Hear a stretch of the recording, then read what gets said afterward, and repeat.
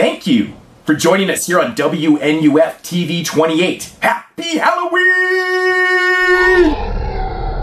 Three cinephiles have come together to bring you strong opinions, controversial statements, epic battles, and plenty of fun. Introducing our host, the man who watches 52 movies a week, drinks 52 beers a movie, loves women but hates the woman. From the foreign land of Canada, our host, Mood 616. He is widely known as the man who talks too much. His worst enemies are Postmaster P and Pee Wee Herman.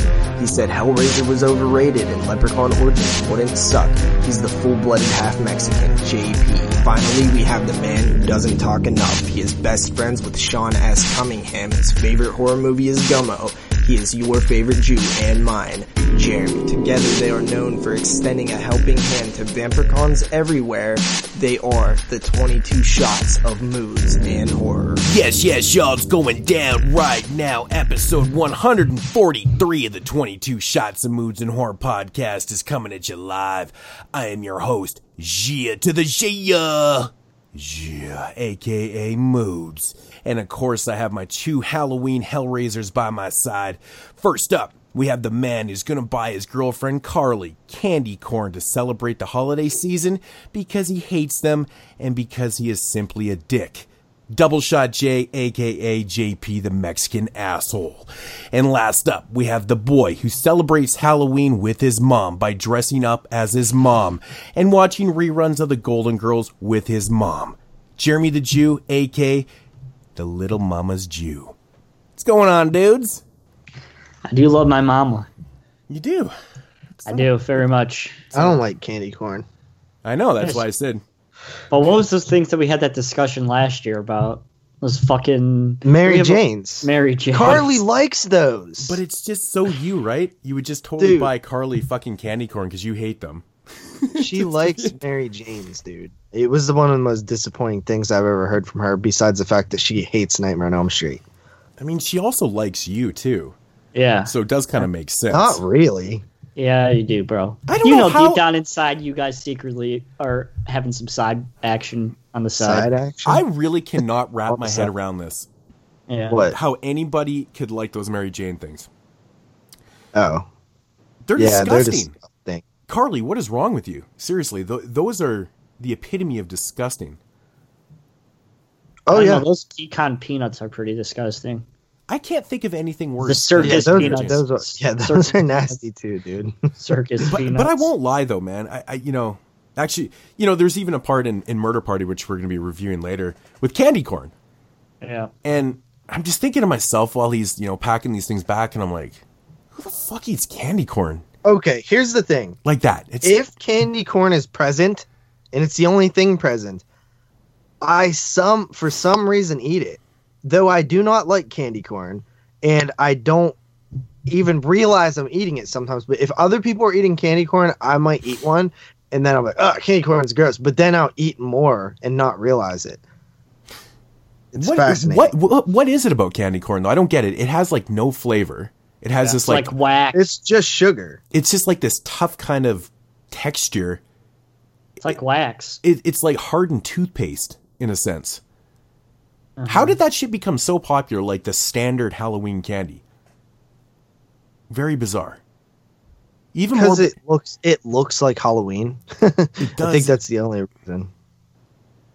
Candy corn. It's it doesn't even sound appealing. I mean, really, would you want to candy apple sounds appealing. You caramelize your apple. That's pretty cool. Could you imagine putting a coating on a corn cob? It depends. You put mayonnaise on corn. Who? You're Mexican and you've never eaten mayonnaise on corn with chili, bro? Oh, I've seen people do that. That's disgusting. Don't knock it till you try it. Mayo straight on the corn? Yeah, you take mayo and you rub it on the corn, then you take chili powder and you put the chili powder on it. What is with with fucking delicious? Random countries and people, with mayonnaise Koreans and shit. love mayonnaise. See, my wife her family is straight mayonnaise. from Dutchland. They're all Dutch. Crazy Dutch. But fries and mayonnaise is that's normal. Dipping your fries in mayo. And I was like, what the fuck? That's disgusting. I love mayonnaise on everything. It's actually pretty good. I won't lie. Mayo and fries, that's a treat, man. Just don't eat it too much, man. And now I saw that Heinz is Heinz has at Walmart now, mayonnaise and ketchup mixed together in a bottle. It's like, Well, when I was a kid, I always used to say, why in the fuck they didn't have ketchup and mustard in the same bottle? You know, you could open up both sides, one squeeze, and you get both. And then they finally came out with it, and it just worked like shit. You know, really? When did that come up? Well, I mean, you should just mix them together, right? Come out the same side. Well, it was Who fucked the fuck because mixes ketchup and mustard together? well, that was like. Well, you know, I mean, you go it to put it mixes on a hot together dog. when it's in your mouth, right? Like if you weren't holding the bottle properly and you squeeze that shit on a hot dog, you'd be getting ketchup all over the table. No, Mu- don't say that, bro. Mustard on the fucking They what? mustard on your Ketchup lap. on a hot dog? No. Mustard. Wait, Please, what? No, What do don't you say. mean no? I'm just saying. The way my making It's favorite. like Yeah. as American as it comes, right? Ketchup Oh, on hot no. dogs. No. But anyways, the What point do you is, mean no? What the? You can't just No. keep saying no and not explain. What the I'm fuck? from are you talking 45 about? minutes outside of Chicago, It's- bro. We don't eat ketchup on hot dogs. I like how bro. he says he's actually from 45 minutes out of Chicago now. It is sacrilegious there There's to a have shirt that ketchup says on. that. But yeah, they didn't design those things properly. I mean, for the people that like ketchup and mustard, you squeeze that shit, it's everywhere. It's on the table, it's Remember on that your lap. fucking- Fuck that shit. Remember that colored ketchup that came out and it was like green and purple that Heinz tried to sell back in like the It was, early 2000s? It was at Burger King. Yeah, I remember they Yeah, I bottled think it. it was too, for Rugrats. Oh, dude, that shit was nasty looking. and then you would eat it and then it'd make your shit turn green because the ketchup was green. Yeah, all the dye they put in it, Burger man. King's no stranger to that. Remember last year's Halloween burger? Yeah, it was black. Like Now my they soul. have a Halloween. I seen it on Icy. Facebook. It's a Halloween black cherry icy. And they It's have black. 99-cent 10-piece chicken nuggets now. Dude, they tore down my Burger King. Dude, 99 cents for 10 chicken nuggets? I mean, doesn't get better than that. It's $1.99 here, of course. I don't mind their chicken nuggets either. They're not bad. For a buck, for a buck for 10 or Yeah, $2, that's a good deal. That's a pretty good damn deal, Yeah. man. And I saw the commercial today during the game. It was like, new deal, 10 chicken nuggets for 99 cents. I was like, God damn. It was $1.29 and we were hyped on that. yeah. Like when they would do it for $1.29, it was like $1.29 nuggets are back. Hell yeah. So, Now we need anyways, is Wendy's to bring back the spicy nuggets. Yeah, those are good. man, enough with the goddamn food talk, man. We're scaring people. I think we lost a lot of listeners there right away. Okay. But so what's going on? How is the best month of the year treating you guys, man? Dude, it's October, man, and it's I like love right, October. it's right in the middle of October. I can't believe how fucking fast. And you know, one of these years I'm going to stop with the 31 days of horror because it's not that I enjoy doing it, and it's not that it's hard or anything. It's just I feel like when I'm doing something every single day, I can't enjoy it the goes month so fast, I'm like- dude. No, that's the thing. I'm with you. so fast. I totally. I might actually record all of them in like July or something, and just I so thought I can the same have thing the today, full man. month of just enjoying it. Because no, you're right, man. And then do Like- films that you just reviewed on the podcast and you put them up there and say, like Slumber Party Massacre. Hey man, Well, you can't, that happens every once in a while. I have to, Mm-hmm.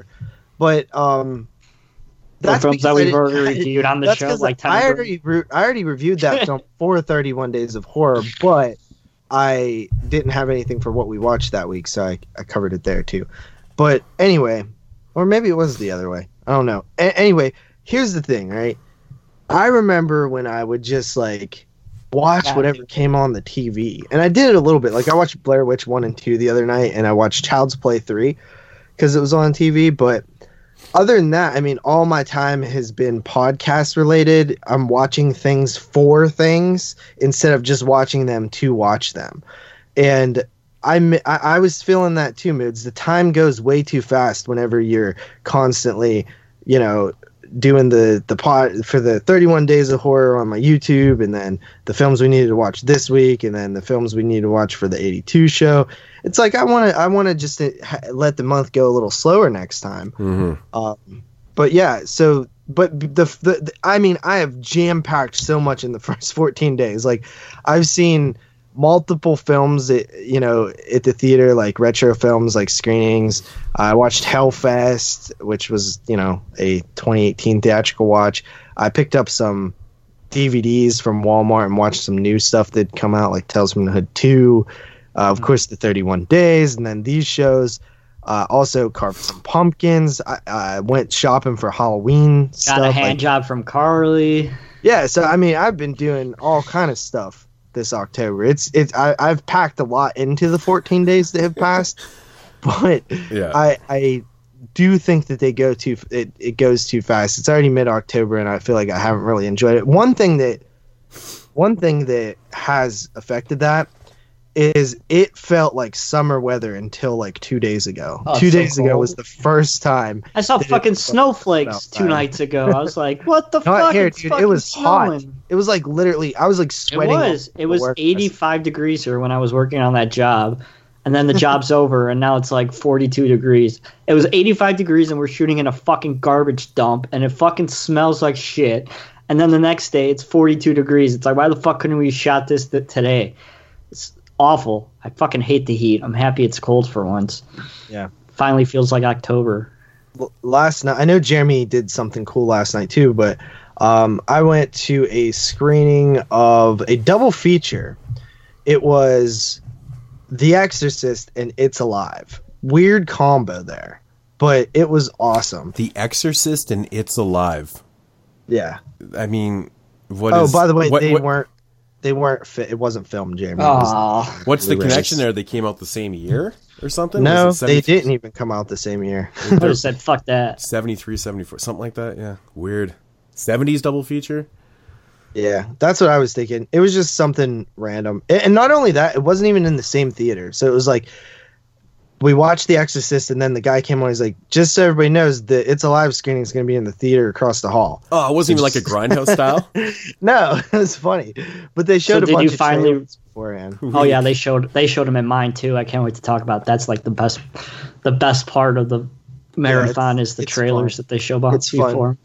But this one was cool because, dude, there wasn't that many people there, and they gave away so much stuff. Like, they gave away an Amazon Echo, a Fire I won. Stick. I won a Bloodhook Blu-ray last night Oh, that's awesome. for answering the following question: what Troma film was Samuel L. Jackson in? It's like, oh, I know that. Death by Temptation. Death Yeah. by Temptation, yeah. Boom. I Death- would have won. So they were Bloodhook. giving away Vinegar Syndrome? That's pretty cool. A whole bunch. Yeah. That is cool, dude. I'm surprised you actually had the balls to answer something. Oh, I knew some more. They asked a cutting class question and It's kind of funny that was the trivia question, but then they what didn't give you the film- Blu-ray for it. what film did Jason Alexander die from an accordion? The Burning? The burning. I thought it was Snoop Dogg's Hood of Horrors. Isn't he in that movie? Oh, an accordion? Probably. I don't know. I just, the only horror film I knew him from was The Burning. I couldn't even remember how he died in it. I just said that. Yeah, exactly. Yeah. So that's pretty cool because I had trivia questions too. And I was like, dude, it was so crazy. The amount of stuff they given away, like they pretty much gave something away to each person. Well, Yeah. first of all, when you got there, they gave you a comic book. And then pretty much, I would say that 85% of the audience got a prize. Wow. What like did you Carl- get? I got headphones. Carly got a Bluetooth speaker. So it's So- just a bunch of shit so there that was- they didn't want that they so there had in was- the back. There was more people than the Amityville screening then? Yeah, this was a different hosting thing. But yeah, it was bizarre. I was like, why are they giving away all this stuff? It was just, I didn't understand it. And they gave away us tickets to their next thing, which was Mad Max, Fury Road, and The Road Warrior, which I would love to go to that, but it's like so far away. It's not even close to where we were.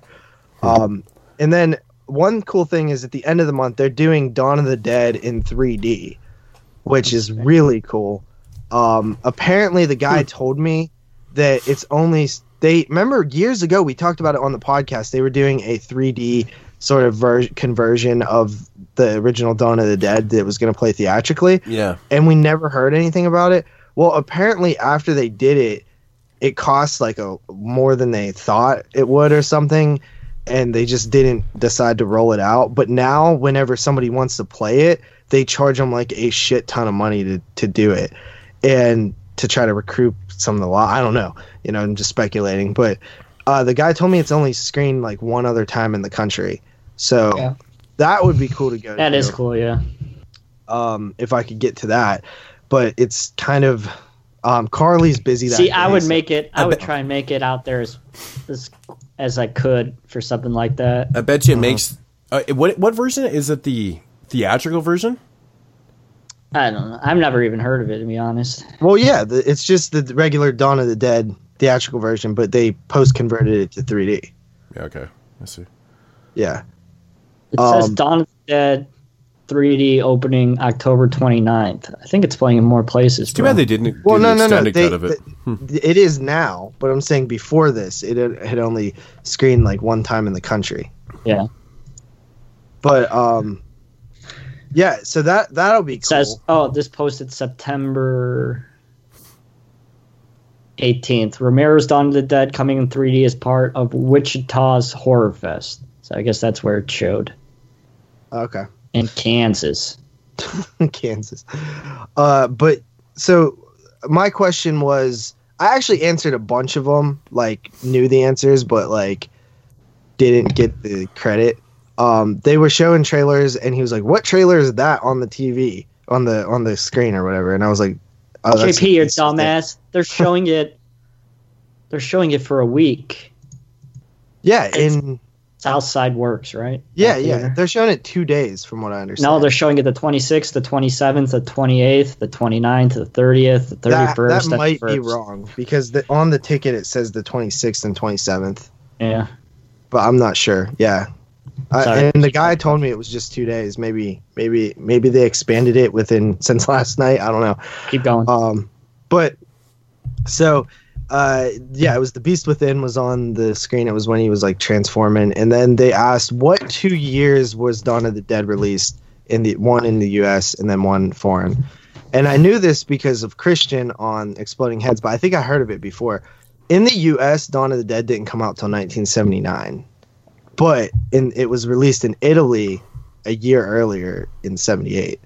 So That's right. if we ever get 78, we will include Dawn for 78, not 79. Of course. And then, yeah, so there was like tons of, and then I got a question. That was my question. And then there was some other ones that I knew too. He asked what 3 directors directed the Exorcist trilogy, and I didn't know that actually. I just knew Friedkin for one. Friedkin, and then the guy who wrote it directed the part third one. 3. Yeah.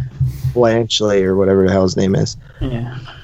But yeah, it was pretty cool, man. It was fun, and that was the first time I saw It's Alive, so that was really cool.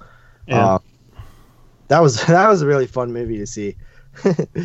And we didn't even realize, but we had VIP tickets for like the balcony, and we were sitting down in like regular like area, and then he like came and told us, "Are you Carly?" And he's like, "Hey, online." He asked you that? No, he asked Carly. He's like, it says you bought tickets for. I don't know how the hell he knew it was Carly, but anyway, that was cool. Yeah, that was fun. What did you do? How was your experience with your My yearly 24-hour horror marathon review coming from me. So, this year's marathon, it's good. It's becoming a little bit too hipster for me, and that's coming from me. You're starting to see a lot more, I think, casual fans compared to hardcore fans. So, I'll still go every year. It's my favorite day of the year, but I think the atmosphere has kind of changed. This is my 8th year going. This year's lineup, it's pretty interesting. I'll go through the films. I missed the last 2 films because I didn't want to drive home when I was tired. But I'll talk about the films and the print and the experience and my thoughts on them and what I think about it. So we have Goku Body Snatchers from Hell from 1968. This was shown in 35 millimeter, an English dubbed print brought to you by American Genre Film, whatever the fucking Herschel Gordon Lewis company is. I guess they had the print for this one. So it was English dubbed. I think that adds a level of funness when you watch it with an audience. This was sold out, 400 plus people. This movie's not very good. It's pretty shitty. This studio made 4 horror films from 1968 to 1969, and they just really just rushed them out. It really is just a Body Snatchers ripoff. and it has some really hilarious dubbing in it, and it's not a good film. The print wasn't that good either. The earlier reels were better than the later reels. Towards the end of the film, it gets pretty rough, but that's that. Next up, we have a pretty rare film from 1978. We have The Mafu Cage. This is a really weird good sister against evil sister kind of film. Baby Jane kind of a narrative story with Carol Kane, who plays the crazy sister. Of course, we know her from When a Stranger Calls. And she is fucking insane in this movie, like absolutely batshit crazy. This is a kind of film that it's a very bizarre film. She plays a character who's, of course, crazy, and throughout the year she's tormented primates in this giant cage that her father has built for her, and her father dies, and her sister has to care for her. It's just a very strange, weird, bizarre film. I don't think it's really for everybody, but I know that Ronan's putting it out on Blu-ray finally down the line, so you guys can finally check it out then. I know it has a DVD release from Scorpion as well. The print's pretty good. It's pretty good in the grain quality, but the colorization was all fucked up. It was a red tint the entire film. But very strange movie. Next up, we have Lords of Illusions from 1995, 35mm print. Pretty good print. It's a pretty mainstream film, so I would assume it's not too hard to get a print for this film. It's actually the first time I've watched it. I wasn't a big fan of it, to be completely honest. It's a little bit too, I don't know. I just didn't care for it, I guess, personal wise. I mean, maybe if I watch it a couple more times, watch a director's cut. But Scott Bakula killed it, though, didn't he? Yeah. Oh, yeah. Kevin J. O'Connor, who plays Swan in the movie, was there, and he was talking about, of course, the issues between Clive Barker and the studio with this movie, and them, pretty much cutting the film to shit and making Clive really angry, and that's probably why he never directed a movie again. But it's Lords of Illusion. It is what it is. The CG is pretty shitty, but that's what you get with a mid-90s film. All right, next up we have The Lodger, directed by Alfred Hitchcock, and this film was scored by a 4-piece band. Really fucking great. Really fantastic Hitchcock film. So this was Hitchcock's third film. He made it in his early 20s, and this is the film that everybody really starts to talk about as being Hitchcock's, prime film, that we start to see his tropes, his use of sex and violence is starting to evolve in this film. We start to really see it for the first time.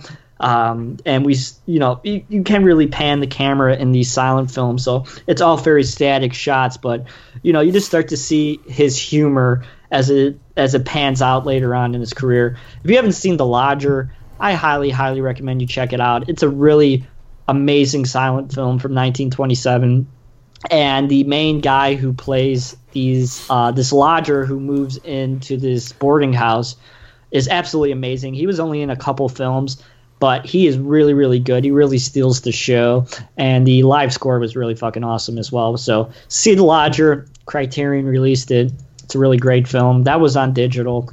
Next, we have this film that was shot here in Chicago. It was called Blame It on Toby. This also had Kevin J. O'Connor in it. It's like a 55-minute film about Kevin J. O'Connor plays this wealthy guy, and he's very strange, and he always goes out in public with this doll named Toby, and of course there's something weird going on with Toby, and ultimately we see these two guys who are gay trying to sign Kevin J. O'Connor's character to his law firm, and of course Toby, who is the doll, starts to go around and doing things. It's okay. It's very low budget, shot here in the city, probably for no money. Kevin J. O'Connor's actually in it quite a bit. He's actually in pretty much the entire thing, so I can't say that they just slapped his name on it and tried to sell it, but I think they probably just showed it because Kevin J. O'Connor is a pretty good person to the music box, and he's done a lot for the theater over the years. So I think they just tried to throw him a bone by showing this movie. I'd assume that's probably what happened. Next up, the highlight of the festival for sure, 2008's The Children. A film that isn't screened very often, and this was definitely the audience favorite film of the entire event. People ate this fucking movie up. I mean, they were losing their fucking minds throughout this entire thing. Whenever shit happens, people were screaming. When the kids were killing, they were losing their minds. When the kids were getting killed, they were losing their mind. Definitely the best film of the festival in terms of audience participation. If you haven't seen The Children, check it out. It's a fucking awesome film from 2008. Awesome killer kids film. It's really, really solid. So check out The Children if you haven't seen it. Next up, Child's Play with Don Mancini in person. Probably the 30th time I've seen this movie. But the interesting part was the Don Mancini Q&A. Somebody that really doesn't come to the city very often or goes anywhere, really. He really doesn't do too many events. So to listen to him do a Q&A was very interesting. He talked about his original script of the original Child's Play, which I don't know if you guys know the story. His original script, very different than what we see on the screen. Karen Barkley was supposed to be a advertising executive, and the good guy doll was supposed to be an id of Andy's personality, and basically Chucky was supposed to be going around and killing everybody that mistreated Andy in a bad way. Very different kind of script, but it had similar things into it. Then he was talking about a 13-episode TV shows coming down the line from Universal, and that will be a continuation of the last film. So where Cult left off is where the TV series will carry on, and we'll see all those empty storyline cliffhangers that we saw in the film play out. Didn't really talk much about what we're going to be seeing. And then he announced that he signed a 2-film deal with Universal. So we'll be seeing 2 more Chucky films coming from Universal. Again, I don't know how those are going to tie into what he's trying to do, but that's also happening. And that's about it. Don Mancini, cool guy. Very glad to meet him. He was very cool. And then next up, we have the first time playing here in the city. We have the Italian uncut version of Argento's opera on 35 millimeter. Very cool. Music Box releasing, which is their film label, teamed up with Scorpion, and they released Opera and The Church and the Sect. And I would assume that's probably why they ended up showing this, because they probably had the print laying around from when they transferred that over to Blu-ray.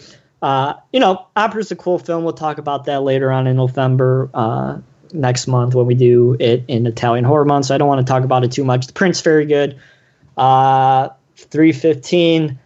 The first film I saw in the theaters, Freddy vs. Jason in 35 millimeter.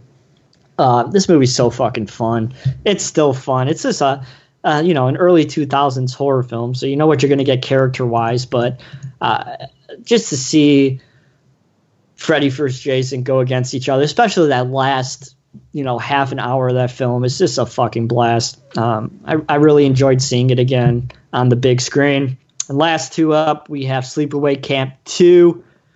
I like Sleepaway Camp 3 better, but we talked about these on the show. 35 millimeter print. It was okay. It was actually pretty rough, to be completely honest with you. Didn't look that good. And then last up, we have Body Melt from 1993. 35 millimeters. This movie has been, restorated by Vinegar Syndrome and Umbrella.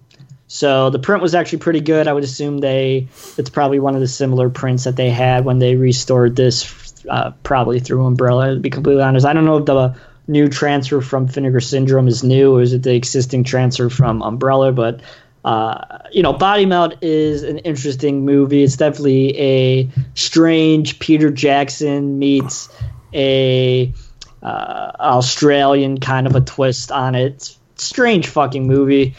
Yeah, this you would is- swear that it was like a New Zealand film. Like Yeah. somebody, whoever wrote it, like Yeah. saw Dead Alive and is Yep. from New Zealand or something. Because it does have more of that vibe than your classic standard Australian exploitation type vibe. And yeah, I had a good time as always, you know. And then they showed a whole bunch of trailers before the films. Some of my favorites, Candyman, of course. So they tried to pair the trailers up with themes of what the film was about. So the children, they showed trailers to, you know, killer children films. And, you know, Lords of Illusions, they paired it up with Clive Barker films and things like that. And these are all trailers, film trailers, you know, 35 millimeter film trailers. So it adds a level of charm. I love seeing old trailers on the screen, especially when they are on film. It just has that level of excitement that I think trailers don't have today. You know, the voiceovers and stuff like that. So, yeah. Music Box of Horrors once again done. Year 8 in the can. I had a fucking blast. It's always the highlight of my year. I really enjoy seeing the weirder films. I talked about the marathon a couple weeks ago, the other one that was playing, and that was a lot of more mainstream digital projection kind of deals. And I just like this one because I think they show a library of weirder films, and they show them pretty much all on film and not digital. And it's a way that I think that you don't get to see a lot of these movies anymore. So I always, you know, gravitate towards more this marathon than the other one. But if you're ever in Chicago or you want to make a trip, come on down and have some fun, because it is really awesome watching these movies with 400 people and everybody losing their shit and things like that. It's really fun. So, yeah. That was that's officially the most and the longest you've ever talked on this show. How did I do? Thank you Good. for putting all of our listeners to sleep. That was awful. I'm joking, That's Jeremy. just mean. I'm, That's just mean. that was awesome, Jeremy. Good shit. Yeah. Good You did shit. leave early though, right? I did leave. I did miss Wicked, which I picked up the Warner Archive DVD because I kind of want to watch that movie. That movie's very interesting. If you don't know the history of that movie, it's basically it's a regular 35 millimeter frame, but it's actually cut in half. And on the left side of the screen, you have the perspective of the killer throughout the entire film.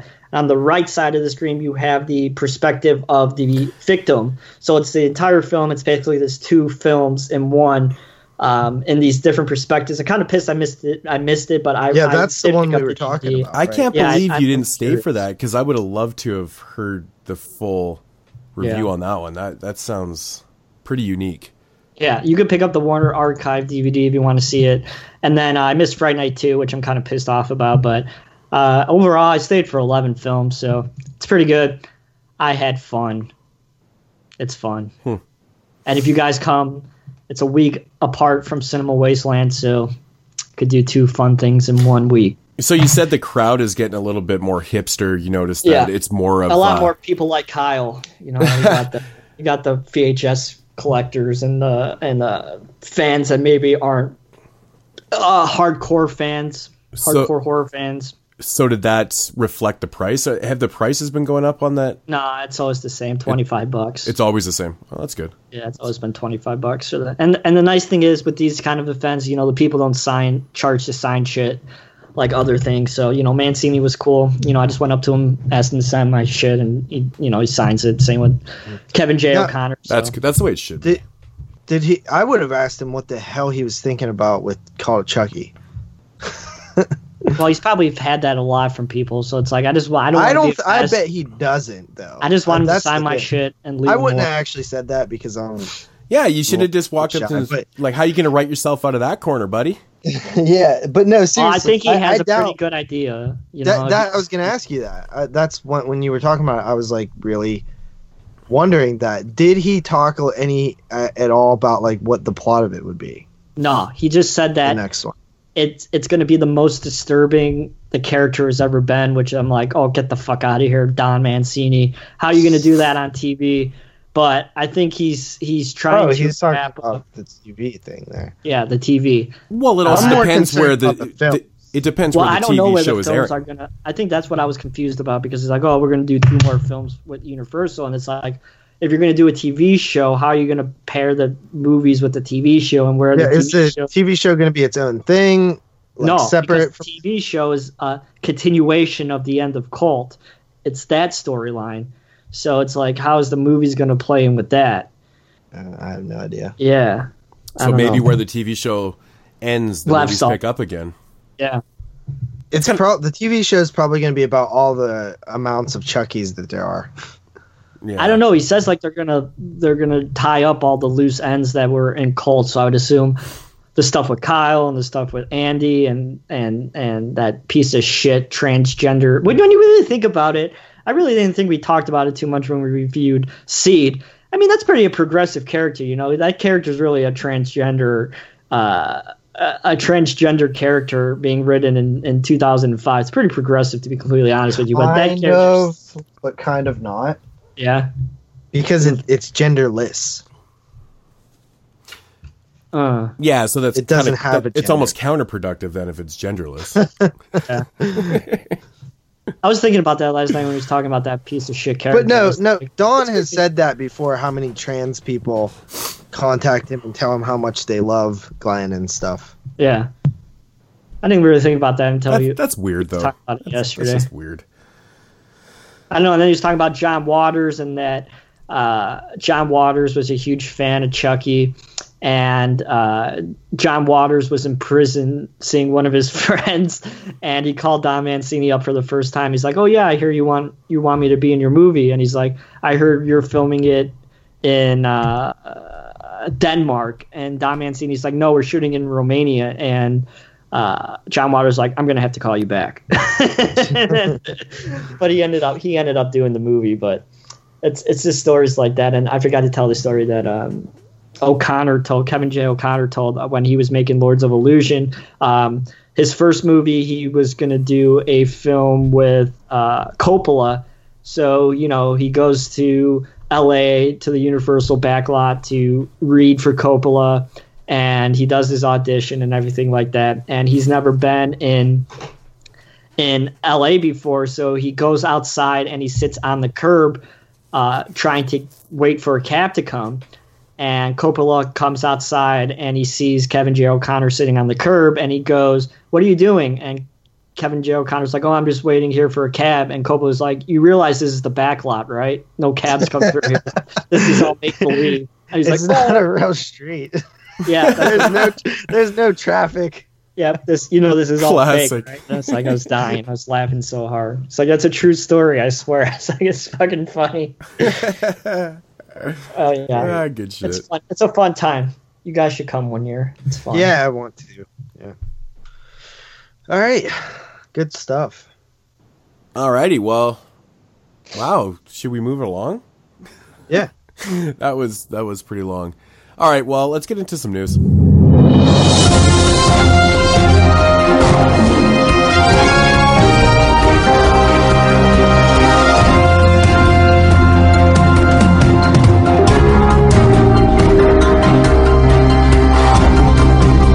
We'll do it live. Okay. We'll do it live. Fuck it. Do it live. I'll write it and we'll do it live. News. Okay. First up here, this is some news I saw while we were recording. You might have seen this, but there is a Indiegogo. So we shout these out sometimes. There's an Yeah. Indiegogo. Argento. Is there another Argento Indiegogo? Oh no, I'm just saying when we Oh. talked about it, the most was about Argento. Yeah, the Sandman. I'm still I cannot believe that. That is still crazy. All right. Anyway, The Barn Part 2. The director Justin Seaman launched a Indiegogo. What a horrible The last Barn. name to have. Could you imagine that kid in high school fucking just getting bashed on because his last name is Seaman? Could Yeah. you imagine if he was gay too? Oh, Okay. He's from my area, but I think he's from Pittsburgh. It's just Hey, so. semen, why don't you go semen on my face? Yep. Wait, what? Nobody's gonna make fun of someone and say, "Why don't you semen on my face?" Exactly. Harley would. You would be a very bad bully. But yeah, That's he the whole launched Cartman at thing. Indiegogo for The Barn Part 2. Still has a month to go. 13% has been funded out of a $37,000 goal. They've pledged $5,000 so far. And yeah, Dave so pledged One of the $5,000. pledges also was like $1,000 pledge. It's crazy. really, I guess Yeah. people believe in the barn part 2. Well, they Moods, should. it was in Moods' top 10. I fucking love the barn. Barn Part I'm 1. going to contribute to that. Actually, that I know about this. I usually know We about should them, do forget it about as them. we should do it as us. As 22 shots. Well, how the fuck are we going to split up the? Well, we could I do don't the give a $10 special thanks in the end of the credits. But I want the fucking Blu-ray. Well, you could do a separate one yourself, damn it. Of course I'm going to. Split up the It's Blu-ray. actually kind of a cool set. Like I think like the DVD Blu-ray comes in a VHS big box and shit. It's kind of cool. Yeah, it's not too bad. It's Too bad you'll probably never get it. well, I have maybe. the worst luck with fucking No. crowdfunding shit, man. I never just get seen anything. I just seen somebody talk about how awful, how many times they've been burned. I've been but, burnt like yeah. 3 or 4 times already. It's crazy. So maybe We that's can why for $100 you can get your picture in the film. Oh, God. Here you go, $600 only. Get killed by Linnea Quigley in the For movie. $600? Yeah. Shit. But let me guess, hotel and airfare not included. Oh, obviously, but I live here, so I'm sure it's being shot around here. Should we pay our $600 from our Patreon to have JP killed? By Linnea Quigley. I don't know. Only if I could wear a 22 shot. I'm thinking about promotion only here. 22 shot shirt. But no, we should definitely do the special thanks at least as 22 shots. That'd be cool. Yeah, why not? And then yeah, there's some stuff. We could be an associate producer for $1,000. Great. It means absolutely nothing. Associate and executive producers are nothing for thanks for giving me the money. Yeah. That's why That's you get what your name there. that's That's why you get your exactly name what there. their job is to Too get bad money. you haven't done to anything help else. fund the film. But that's what you did, though. You funded the film. Yeah. Right. What did the other guy do? Hold the boom mic. Yeah. So he gets his name as the This guy boom just mic holder. happened to put down $1,000. It's not bad. Yeah. The writer, what did he do? Well, he wrote the film. That's why he gets the writer credit. Sometimes. Well, sometimes. That is true. That is true. Yeah. But yeah, so that's a thing. So if you want to check that out, it's Indiegogo, and then type in The Barn Part 2, and you'll get there. But I still haven't seen The Barn Part 1, but they have a cool little I picked it up from Family Video. they have a cool little write up about it, Q&A, like all this different stuff. The story, it's pretty good. Let's check it out, and if you want to support The Barn, indie horror. Yeah. All right. Next up here, we have a little bit of news kind of from Bloody Disgusting. Mr. Miska wrote that they are Hey, Bloody possibly... Disgustings, why the fuck did you cancel all the screenings, you fucking cunt? They didn't. Yes, they did. They canceled every screening in Illinois, those fucking No, assholes. your city pulled them.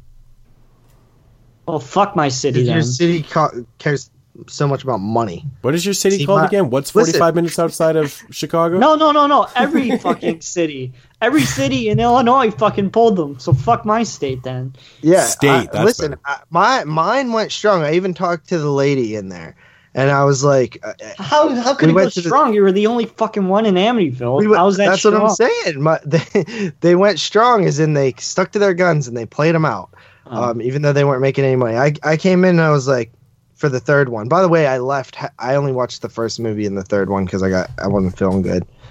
But which is sucky because Ate too much of that candy corn you bought for Carly. I ate too much popcorn, I think. But I was like, man, I was like, sucks these things didn't do too well, huh? And she's like, yeah, whatever. That's it. I was like, oh, yeah. She's like... Because what else would they show instead? That nobody like, would probably come anyway. Well, they show, like, it's a second-run theater now. I think the first problem was it was Amityville 4 and 6. Like, come on. Dude, those movies were awesome. I don't give a fuck. I can't wait to do the Amityville show one day.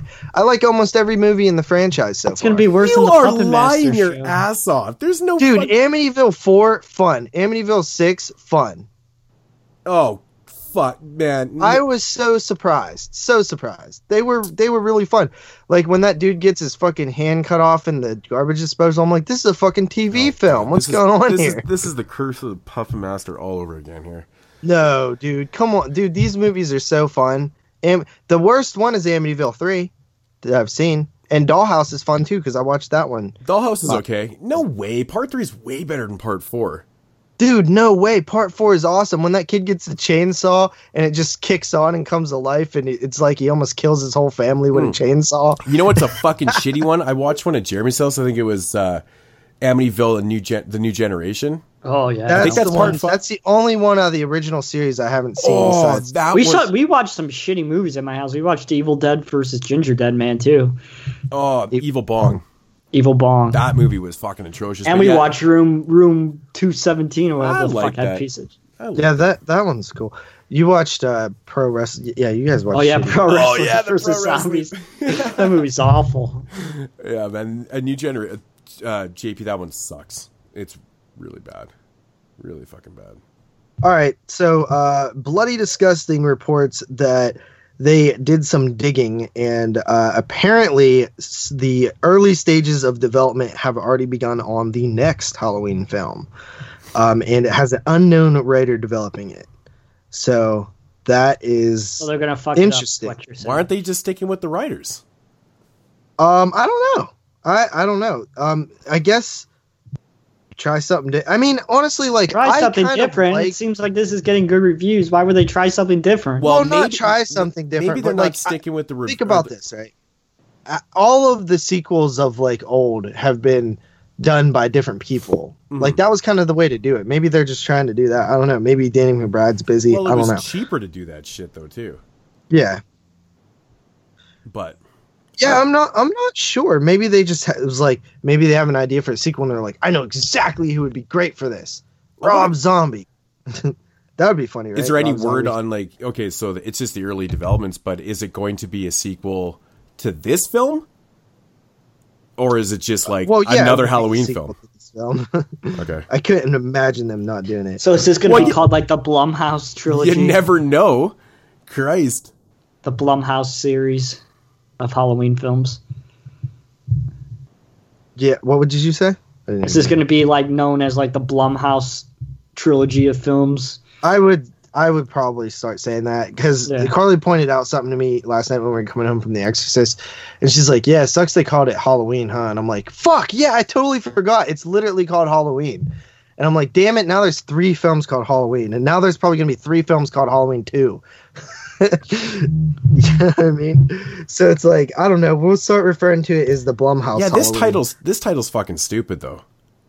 Yeah. Just Halloween being a sequel 40 years later, like that makes no sense. Yeah, why they did they should've just call called it it- Halloween 3? Should have called it Halloween. 3. Actually, yeah, that probably would have made the most. Well, no, because they're ignoring part 2. Yeah, no, this is Halloween 2. Yeah. This movie's technically the sequel to the original film, which Yeah. is Yeah. happening 40 years later, whatever the fuck it is. Yeah. But Isn't that weird? so this Halloween technically should 2 be is- Halloween 2, but they're ignoring Halloween 2. And There's 2. there's a lot of Halloween 2s, like Halloween 1, and then the original Halloween 2, and then you have the Rob Zombie's Halloween 2, which is a sequel to the original Halloween, and then like Halloween H2O is kind of a sequel to Halloween, so it's like also a Halloween 2. Shut up, Dexter.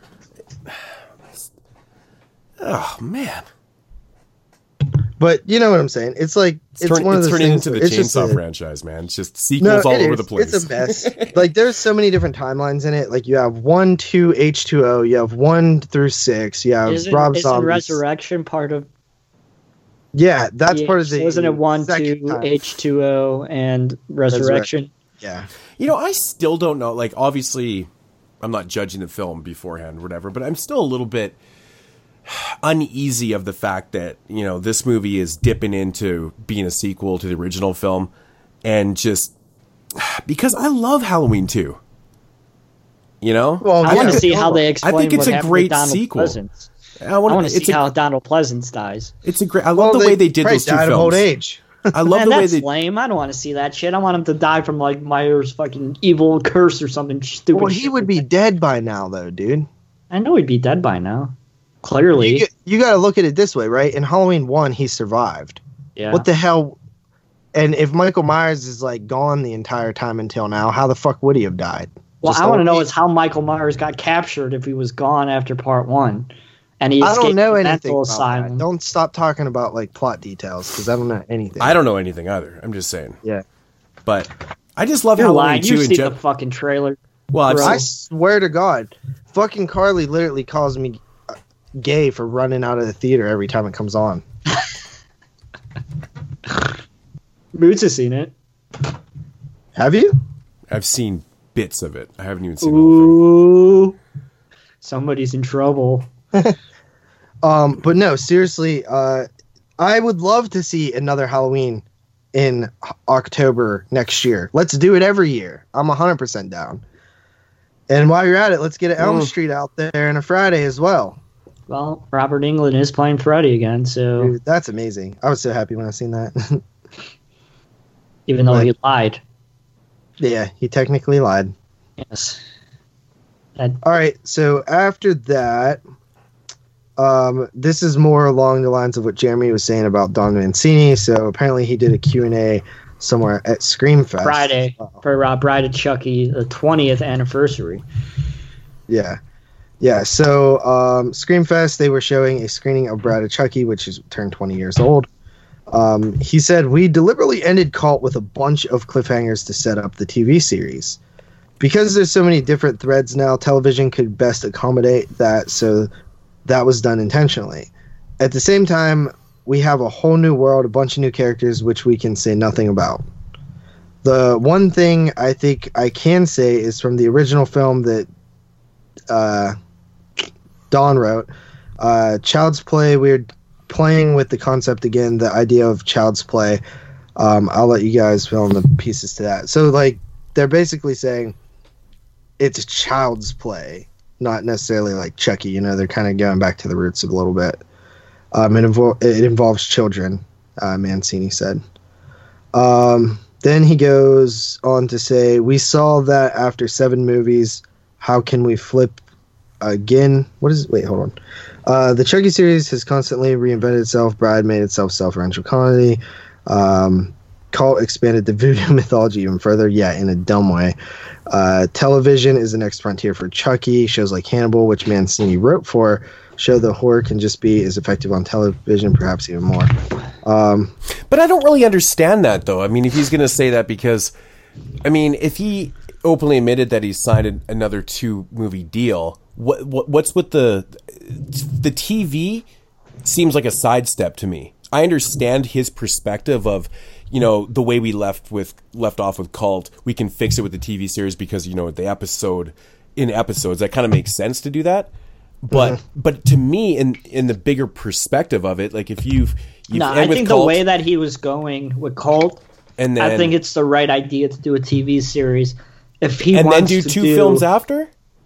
I guess so, because if he wants to do what he had, that's why I have to say about Dan Mancini. It's his fucking franchise, Don. It's his fucking franchise. He's been doing it since day fucking 1. He can do whatever the hell he wants. Whatever. Dude. Whatever See, sick I hate whatever that sick mentality. idea. Well, whatever sick idea he has in his head, so let him fucking do it. It's gonna be what it is anyway. No, you know what that franchise is without fans? Absolutely nothing. So it's the fans franchise too, damn it.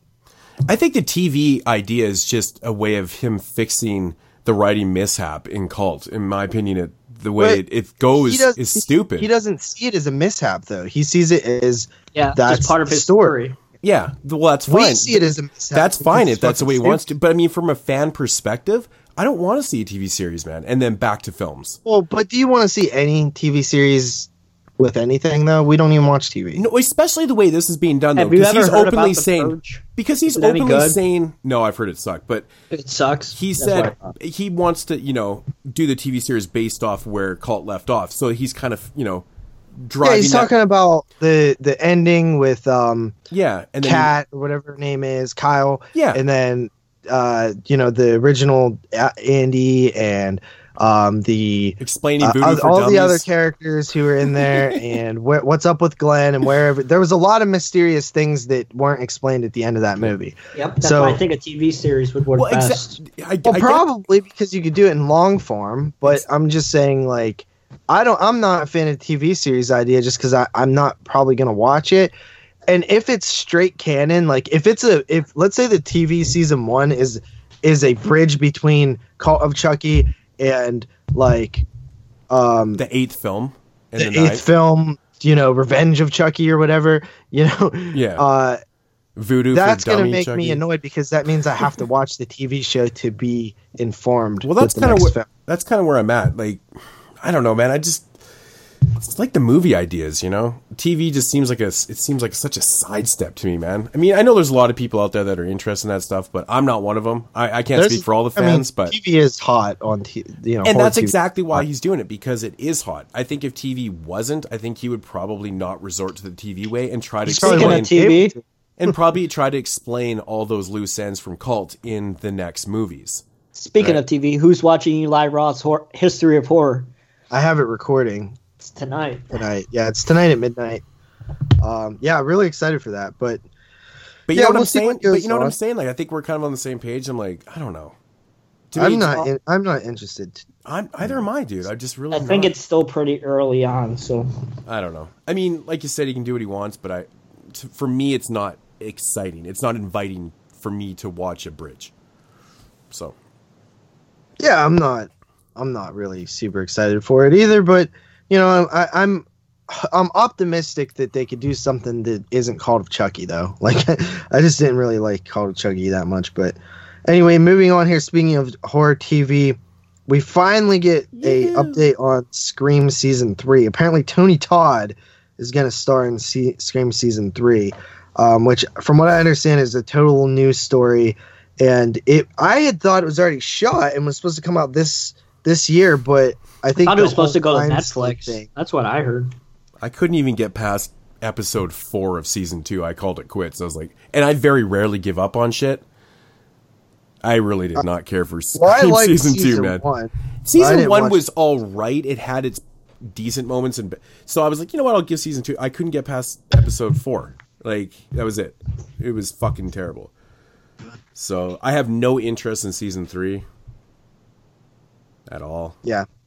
Jeremy, Well, did you ever apparently watch it's them? but season 3 modes is it's rebooting the story. So But like, you know. what in the fuck? Seriously? Yeah. You got to reboot the story after 2 seasons in a TV series? What? I mean, that's kind of the way of the future. That it's like the anthology season is a thing now. But that Like, but that's a good that idea. That one show is doing it American too. American Horror Story. No, is American Horror Story, but that other show too. It was on the Paramount Network or whatever. It was actually pretty good. It was like The Terror or something. I watched like the first couple episodes. It was really good, but I kind of fell off of it. But they're doing that. I think the second season set in World War II or something. But there was another show that did it too. Black Mirror. No, that's just an anthology show. Never mind. There's a few shows that do that though, I think. Yeah, it's more like the themed seasons. Yeah, because sometimes, like, what's one of the biggest complaints we have with TV series, right? It's too As they long. go on, Well, they they longer overstay their too thin. welcomes. They overstay Yeah. their welcomes. It's Did hard the to Bates develop new ideas. Hotel? Did the Bates Hotels overstay its welcome? No, you know what? It didn't I heard no, actually. It didn't, because it was only 5 seasons and there's only 10 episodes. Like, it's short. That's what I enough. appreciate Breaking Bad. Like, that show was so hot, but they still ended it. They needed to though. Like Yeah. they couldn't have kept going with that. No, I think the way Bates Motel progressed, it and the way it ended and stuff was good. It didn't overstay its welcome. It developed the story properly. Never got Yeah, dull. it gave us Yeah. more Psycho. Yeah. I didn't finish the show, but I plan to whenever we do the Psycho show. I'm gonna watch all of it during that prep. But It's good, man. I really enjoyed it. I like that it gave us Psycho without just remaking the movie, right? Like it's kind of, that was actually the perfect way to do a horror TV show based on a franchise. But yeah, so this will be a 6-episode third season revolving around Dion Elliott, a local star running back whose tragic past comes back to haunt him at the worst time, threatening his hard-earned plans for his future and lives of his unlikely group. I'm of really friends. surprised they're doing it, to be honest. Me too. I thought with the Weinstein thing, it just killed it. Not that. I just think it didn't do that well.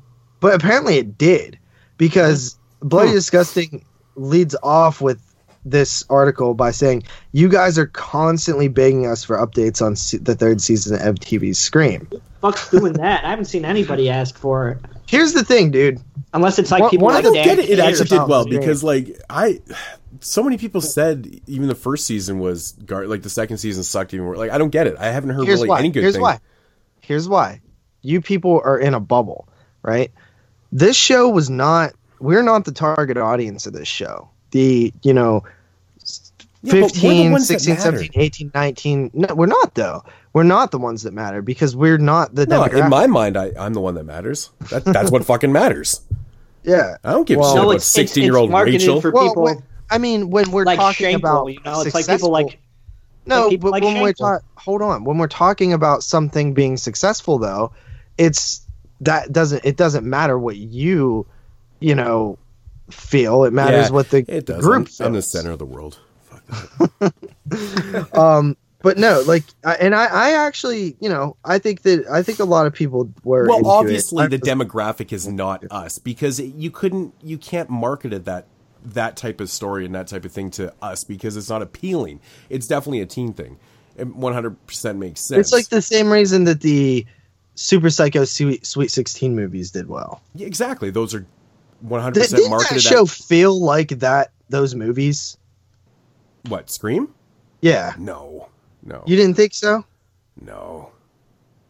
Felt like exactly the same, dude. I don't think so. Really? I thought the characters in Super Psycho were a lot funner. Oh, dude, they're exactly the same. Come on, you just saying that because you kind of like those movies. Yeah, but they're the same. But I also gave Scream season 1 and 4 episodes of season 2 a try. I just thought it Didn't was Ty bland. West do an episode of Scream? Yeah, Very he did. bland. I don't know. What the fuck's up with Ty West, man? Oh. That guy was a genius, and he fucking All went away. the- all the podcasts ripping him. Hype Ty West, man. I mean, You House act of the like Devil House is of going the to be Devil on. It is is going one to be of on the my. greatest horror films of all time. You know what I heard, man? It will be on my list in a few weeks. You know what I heard? That Ty West started listening to podcasts, and then he heard all the podcasters talking about how he can't write an ending to a film properly, so he just gave it up, man. I mean, I think history fucking of retired. Violence, or whatever the fuck that Valley of Violence killed him. You know, History of Violence—that's fucking Cronenberg, man. I know.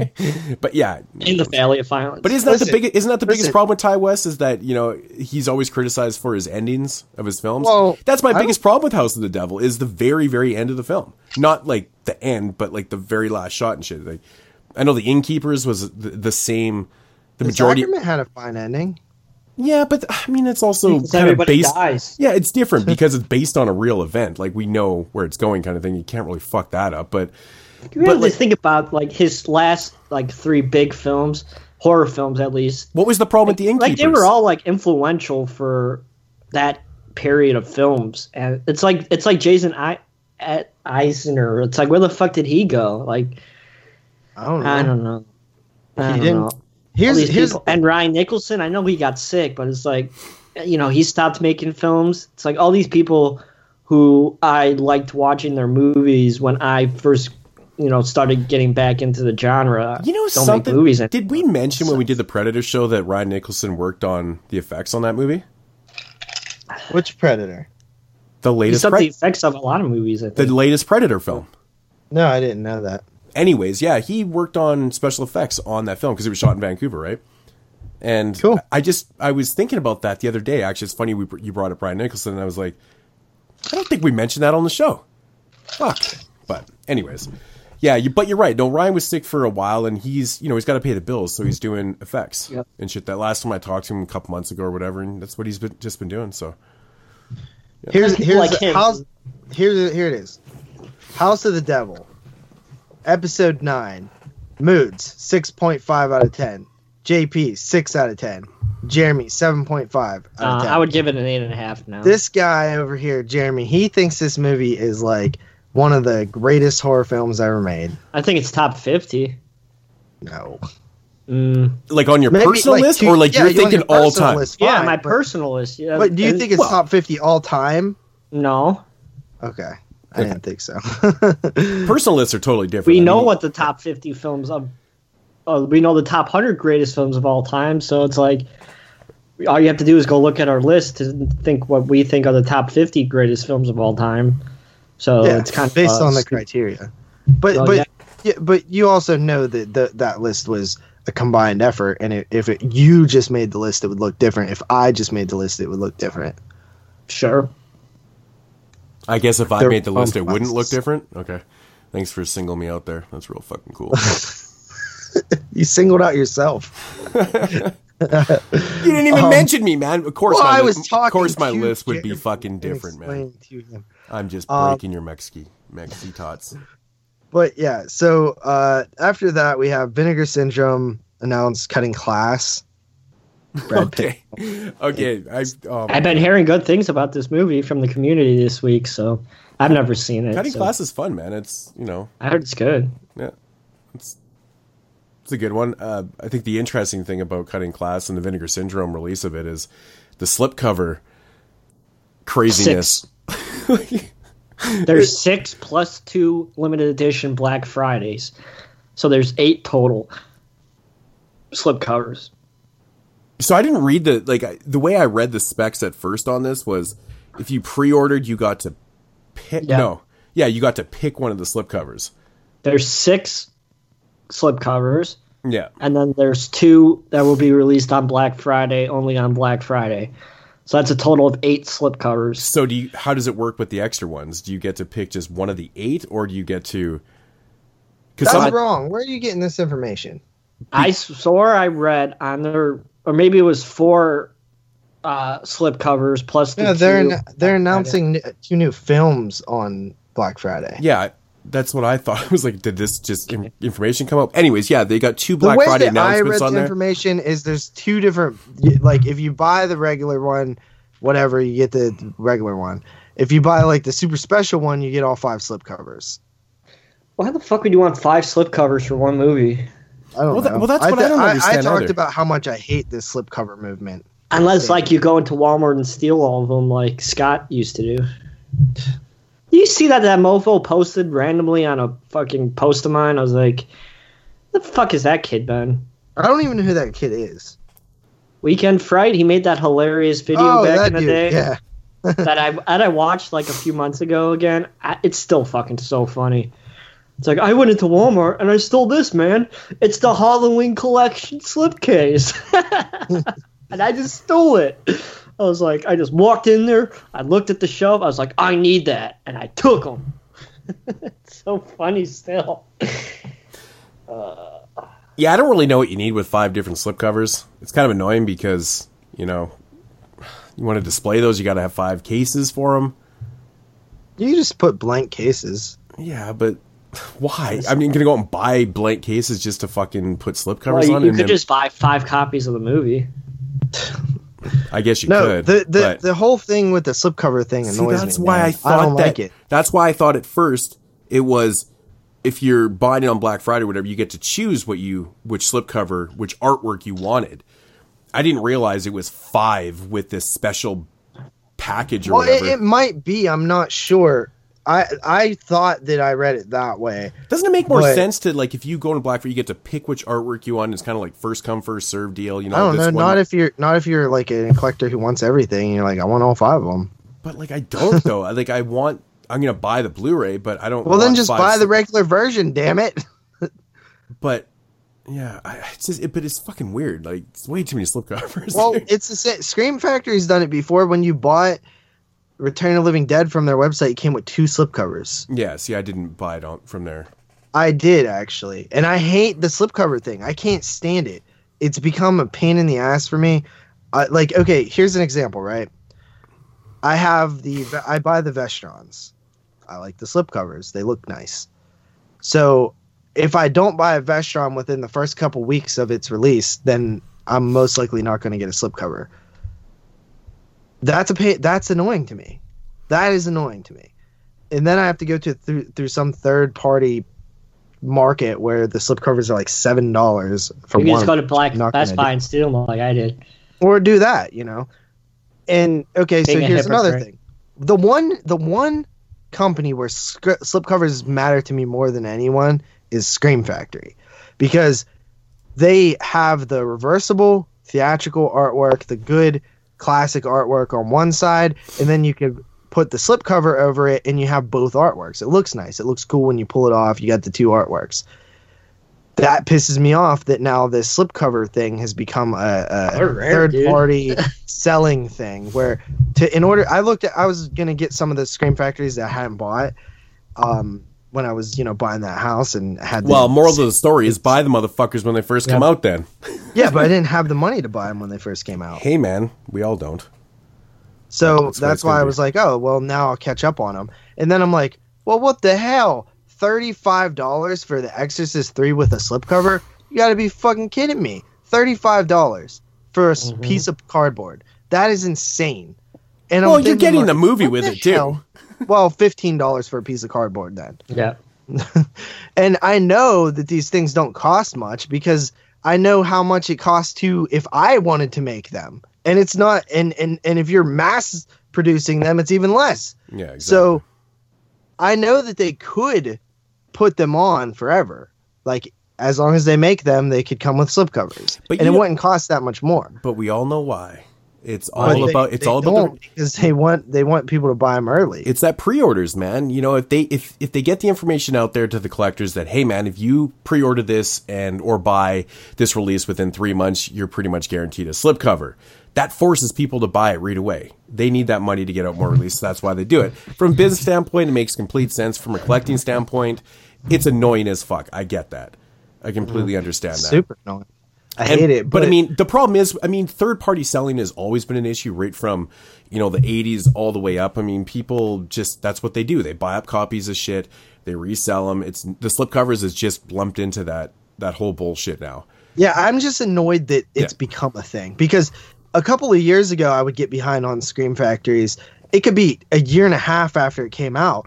And maybe I would just hit up eBay and buy one that had a picture of the release, and it's like, oh, that one still has a slipcover on it. And it wasn't like known that they were a thing. Like, nobody sold them. It's recently that's become a thing, and it's annoyed the hell out of me. I'm half tempted to just do away with it and toss them all or sell them all. You know what I mean? Sell them. Obviously not going to. Well, put it this way, man. If you sell all your slipcovers, then you can buy all the Scream Factories you're missing. Yep. Probably. It's true. Look, dude, the first 3 years of Scream Factory, I think, first 2 years, 3 years, I have every slipcover. You could get. So I have every single. The ones I have, the old ones. I know the Burning with a slipcover, that's worth about $40. Mood sent me that. The Prison, that one's worth about $40 with the slipcover. I have all those, dude. I think I sent you that one too, didn't I? Yep. Pumpkinhead with the slipcover's worth a little bit of money. So see, I'm funny. Like, I agree with the Vestrons, and I have all the slipcovers except for Gothic. Well, it's just annoying to get one, and then it's like, well, if I don't have them all, they look shitty now. They look shitty on the shelf. I've explained this to lots of people because I've had people ask me when I did my 88 films and collection, and the Italian line. I do have a bunch of random slipcovers for those, but I've taken them all off because I like the way the line looks without them, because if you look at the way they're lined up on the shelf, it tells you the catalog number, right? 1, 2, 3, 4, 5. With the slipcovers, it's not there. So if I have random ones in there, it looks fucking stupid. So I took them all off. Oh, they messed up. See, some people will only put the number on the slipcover so that it makes you buy them with the slipcover. Yeah. See, so I took them all off. Up. I think they might be on the Shaw Brothers collection, but anyways, I have a bunch of those, but I'm missing like half of them, so I just took them all off. I actually like the way it looks without them. It's very uniform. I like that shit. Yeah. So I don't really care. I agree with that too. Like, if I had those, I would probably just get the ones without the slipcovers, or I would just take them off. It wouldn't be a big deal to me. Or if I started a line and didn't have slipcovers on some, then I would just take them off of the extra ones. Like, if That's what I've done, yeah. if I would get to the point where I couldn't find the Vestron titles I need without slipcovers, I would just take all the slipcovers off, so at least they look cool. I'd rather them all be uniform than have some with one and some without. Those two latest ones, Dagon and Beyond the Reanimator, like those are so fucking expensive here. I know for a fact. Here, I 16 finally bucks a got piece. them, dude. When they they just shipped for me too. You were wrong, by the way, Jeremy. They shipped. Oh yeah, 60. Yeah, why the fuck didn't someone pick them up for me? I think the don't deal's think it's- dead now. Oh, dude, yeah, because they're like, I'm not even joking, man. They're like $50 here, and I know for a fact, like when they eventually go down, there's gonna be no slipcovers, and then I'm gonna be like way behind. So, Well, Fuck this. it pissed me. Well, you just get a listener to send you one because that seems to work for you. well, nobody sent me the Gothic one. I'm missing the Gothic one. Oh, Because remember, I had ordered that from Amazon, and it came without it, and this was right after it came out. So I was like yeah. Well, completely that's shocked Canada. about Different that. rules. Different rules up there. I think they take them off for weight when they ship. Okay. No, it's I actually the think first they time that's do, ever man, happened. because think about it, right? If you got like 500 of them, yeah, one slipcover doesn't weigh much, but think of how many pounds you're removing when you take off 500 slipcovers. I've never had that You know what I mean? happen. That pallet. Every movie I've ordered from Amazon in Canada that had a slipcover that I was expecting one is come. That's the first time.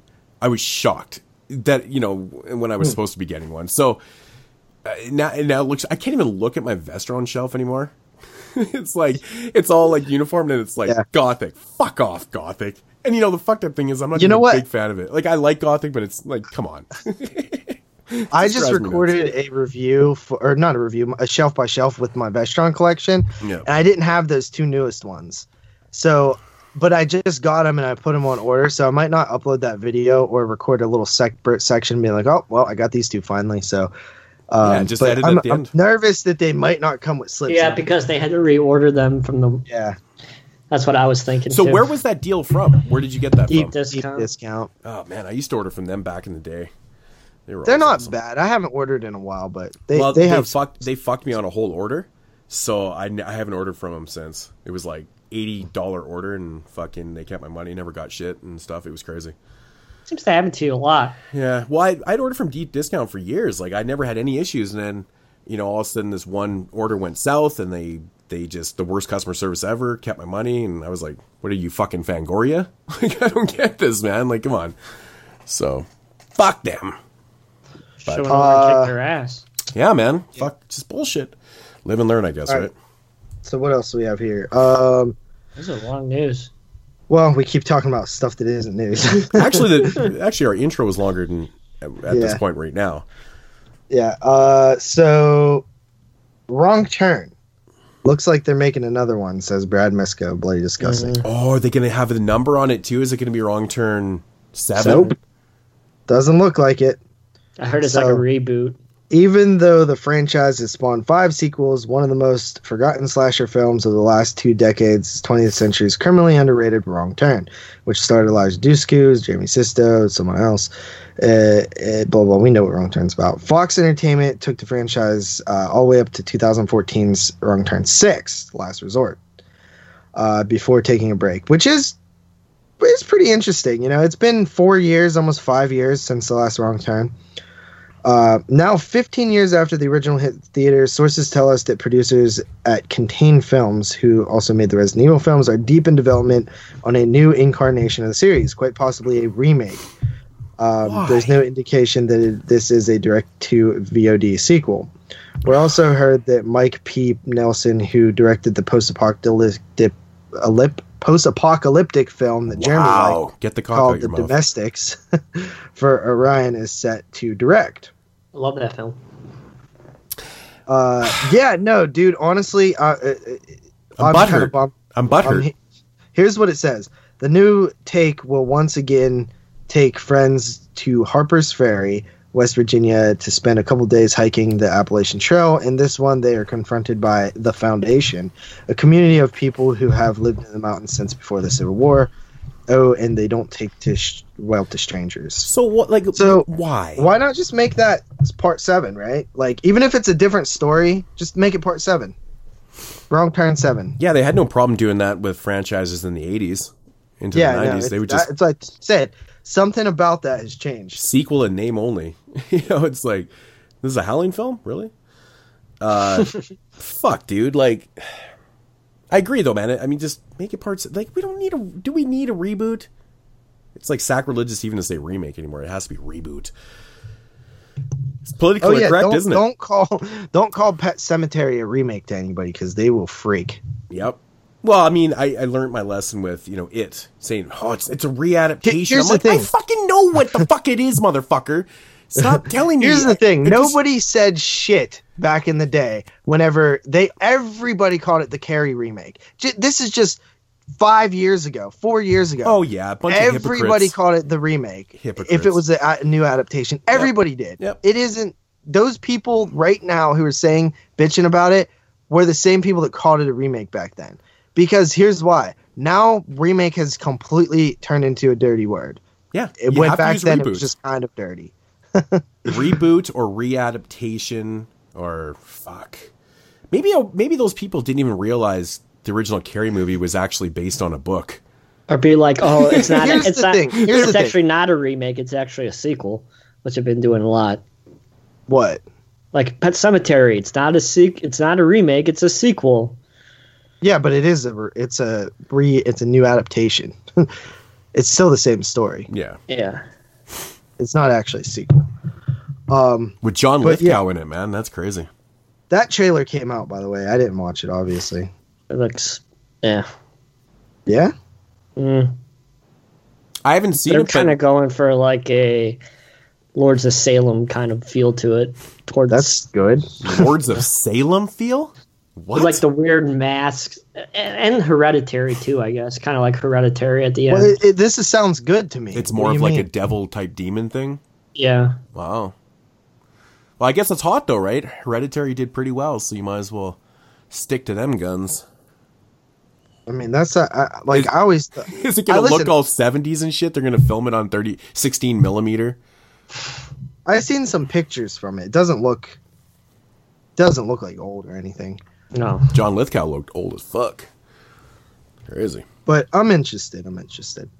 That actually came out pretty quick. Like, I thought that movie, like, it feels like they just announced it and there's already a trailer. Jesus. Comes out in April. Really? Holy crap. That's pretty cool. I'm excited. All right. Finally here, we had an interview with George Romero's wife, Suzanne. And so she interviewed with comicbook.com and she had a few things to say. She said, George had many scripts. We have very many scripts that he's written. And so you don't never know what's going to pop up. He also had that Road to the Dead, which we talked about, which was in the works. But she says she thinks it sputtered a little bit. She said he loved to write and he had 40 to 50 scripts written at the time of his death. And a lot of it is very good. He had a lot to say and he still does because I'm going to make sure he does. It's my mission. Then she also said, quote, "We have a film that is shot in 1973 most people haven't seen. A handful of people have seen this film. We're going to restore it and we're going to show it to Romero cinephiles. It's a scary movie, but it's not a horror movie. And it's about ageism. Anyway, he has a cameo in it. It'll be fun and we'll show the movie or get it distributed. It'll be a project that the foundation's going to do. I think it's the first project we're going to do, actually. A lot of people are like, oh my God, I can't wait to see it. And I go, it's not a zombie movie, now remember. And what's also terrific is that you see his footprint. You see how he shoots the story. It's a unique find. I'm happy to have it. So there we go. Some George Romero news long after his passing, which is pretty cool. That's really cool. Yeah, an unseen George Romero film. I don't care what it is. It could be bad or not good. The fact that there's a film that we haven't seen is pretty cool to me. Fucking right, that is. Wow. 1973. So that was the same year that he put out The Crazies, I believe. It's the Lost Romero.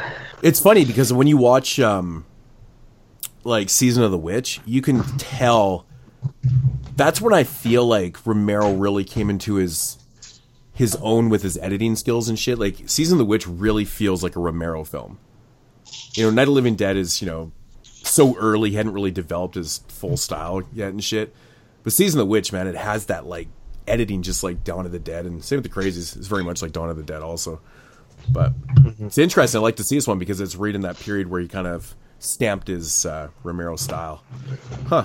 Yeah. Pretty cool. Man. Yeah, that's pretty fucking cool, man.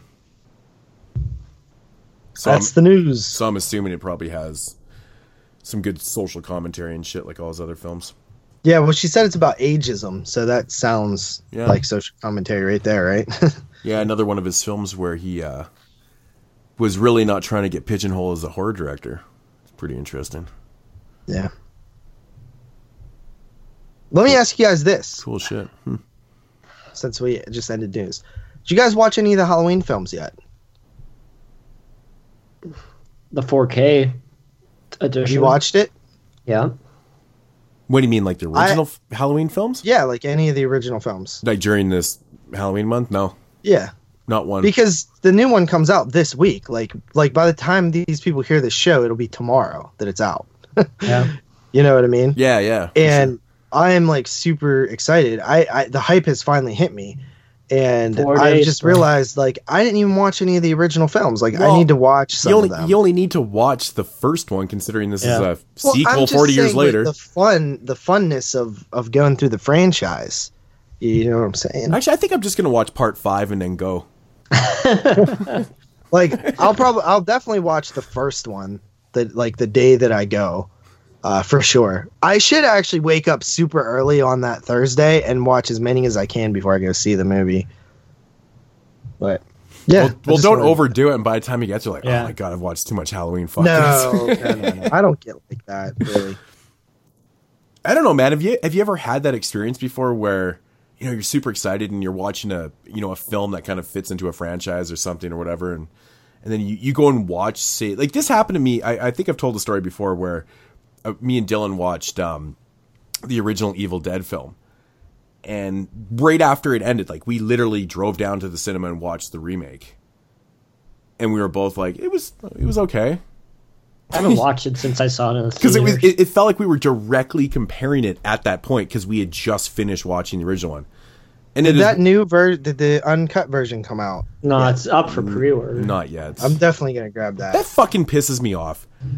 Why? Well, the director, he even said it, is like, there's no other cut. This is my cut of the film. Blah blah blah. You know, it's just the lies. You know, it's bullshit. But that was his cut. That is at the time that was his cut. But he had literally said that there was no other cuts. This is the cut of the film. He said this was the only cut of the film. He probably was unaware that there was another cut. How could he be unaware as the director? Because studios do that. They make their own cuts. Yeah, I get it. But Joe Lynch will tell you a big story about that. But the studio cuts are rarely better than the director's cuts. Well, we don't know that this is better or not. Well, if it's called the unrated cut, you would assume. The studio cuts are generally the theatrical because we know that there was footage that was shot that wasn't in the film because there was a bunch of footage in the trailer that wasn't in the movie. Mm-hmm. So, I mean, we know that there was, you know.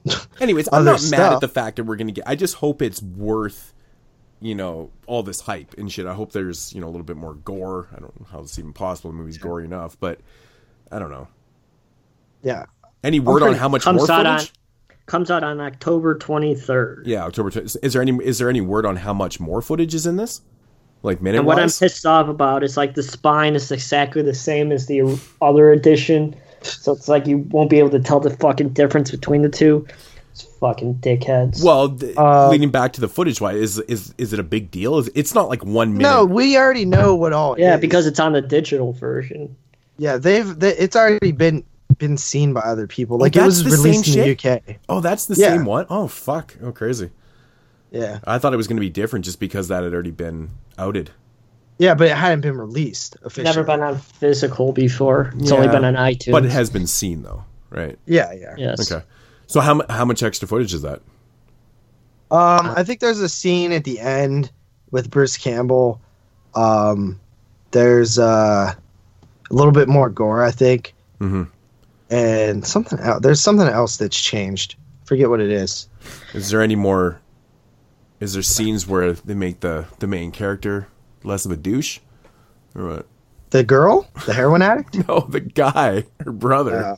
I can't remember. Well, they just need, if they could just cut out the MacGyver shit, it'd be a perfect movie. Did you imagine that was the difference in the film? They just cut out the MacGyver part. Dude, I remember seeing that movie back in the day when it was still midnight releases and not 7 o'clock. The theater was jam fucking packed. Dude, the Halloween is going to be so packed, man. Oh, yeah. I'm hyped for it, man. Get to that in a second when we do box office. We're going to our best theater for it, too. We decided to, go. We didn't want to take any risk of going to a place where it would be bad. Like kids yelling and shit, so. Watch it be the worst experience ever. I'll literally kill someone. That's the gamble you have when you go into a movie knowing it's going to be busy. It's kind of frustrating. I actually don't mind going to cinemas that only have 10, 12 people because you have less of a chance of having those aggressive morons that are doing their own commentary but here's the thing. But with this movie, it's like you have to see it first because everybody's going to be fucking talking about it. So it's like, yeah. And here's the thing, also, Jeremy and Moods. Whenever you're in a big packed house, yeah, there is people that react, but that's the fun part. If you're in a big packed house, there's some kid like laughing, guaranteed someone in there is gonna freak, right? Like, because there's enough of everybody. Yeah, it's usually fucking me. Yeah. So the worst situation is to go to a movie where there's not that many people and there's a group of kids. Because they're probably not going to act crazy if there's a big, massive group. They're going to be, like, scared. It usually doesn't happen like that, though. If there's only 10 people in the theater, chances are there's not going to be a group of, like, 4 13-year-olds. That's when it always happens to me. It never happens because those kids usually only go to, like, popular shit. They don't go to the fucking, some random horror film or whatever. Like, Hereditary, it was, like, half full, or less than half full, and that's where all those dickhead kids were. But, that's enough, though. Half a cinema is a lot of people. Well, it was less than half. I just said half. Yeah, but still, I mean. And then The Strangers, there wasn't very many people in, and that was the second worst experience. Well, maybe you need to stop going to that cinema or something, man. No, that's the one. It's the same place every time. It's a piece of crap area. Yeah, it is. Yeah. Austin from the Woodsboro Bros lives nearby there. Mm-hmm. Like, not directly there, but about this a little bit closer than we do. And yeah, it's just that area sucks. Fucking thing sucks. Shit. All right, well, let's move this along and let's get into some box office brawl. Let's get ready to rumble. We forgot to pick Goosebumps too, but oh well. So the last thing we did was Hellfest. Okay, Hellfest. No, we talked about what happened already. Yeah, we already did that shit. Yeah, okay. So we're just going into Halloween.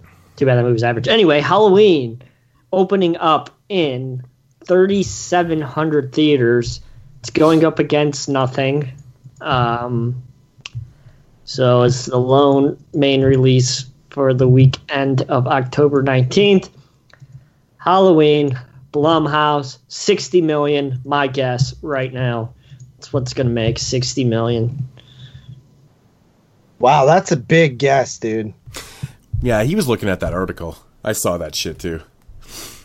I wasn't looking at it. They said as high as fucking 60 million probably. That was like the first thing I saw when I typed in Halloween and like projected up to 60 million. No, that's what I was always going to fucking guess. Really? Oh, fuck. Like I literally typed in, it was like projected 60 million. I was like, holy fuck. That's pretty fucking high. Dude, it made 100 million. Yeah. This is fucking Michael Myers. Yeah, but it had amazing. It's not going to do it numbers. I didn't say. No, the promotion. You kind of did though, dude. You said promotion. This is fucking Michael Myers. Yeah. Like as if it's more important than it. I don't know. I mean it's a little bit of a toss up. It's a gamble. I mean, it's gonna. I already know it's gonna do well. It's not gonna do in the 20s or 30s. It's gonna do well. It's gonna do high. 60 million. Well, I don't know. I was gonna say like somewhere around 50, but I'm changing my answer now. But you did say 37. This is getting a fucking massive release. It was in 4,000, I think, right? Which yeah, is I think the theater counts usually go up as the week goes on. Yeah. So I wouldn't be surprised if we see it hit 4,000, 4,200. For sure. Yeah. So right there, we know it's going to have a little bit higher. $60 million. Fuck. Well, No, mid-90s comes out this week. Yeah, limited though, which I means have LA and New York. mid- You have it? which one? Which one? Yeah. I think so. There's a big Standy poster for it, for Standy thing. Yeah, but that doesn't mean it's coming this week. I'm gonna say 48 million. Okay.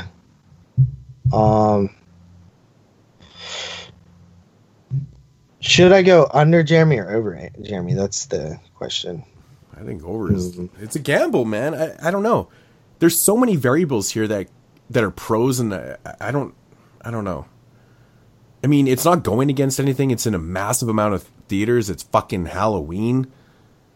It has everything working for it. Is it gonna make that much? I don't know. What else? What has anything done like 60 lately in terms of horror? The Nun. What did it do? Stand By. Yeah, The Nun did pretty well. The Nun did 1 minute. I thought it only made like 40 or something. The Nun opening weekend made 53 million. Wow, dude. Okay, so That's Halloween got to do way better than that, right? I thought it did about. Yeah, fuck, man, that's pretty All good. right, 53. F it. I'm going balls deep. 61. I'm gonna go 61. All right. Fucking 61. What a dick. It's The Price is Right. Anything motherfucker. under, he wins. Anything over, I win. Right? Well, Yep. I mean, it comes in at fucking. I was if it comes in at at, like 50, but like, it comes in at 52 or 53. That's me, man. well, Because Yeah, I'm I fucking mean, closest. yeah, but Who cares about that? I don't know. We'll see. So Halloween, Jeremy said what? 60 million. 60, 61, and 48. So, yeah, I mean, Dude, it's fucking Halloween. It's finally here, fellas. We've been talking about it for years. It's finally here. Yeah, because we went through Halloween. the whole history of like Rob Zombie attached to it, and then wasn't, well, not us, but you know, like during that time, and then we went through the part where it was Todd Farmer and Patrick Lussier who were doing it. man, one of the variables I never even mentioned was Jamie Lee Curtis. Yeah, she's huge. And I think a lot of people, you know, just having her in the film are going to get their asses in the cinema, man. Well, we've seen throughout history, anytime she returns, the numbers go up. Yeah, it doesn't always mean it's a great film. H2O, no. H2O is good. Fuck you.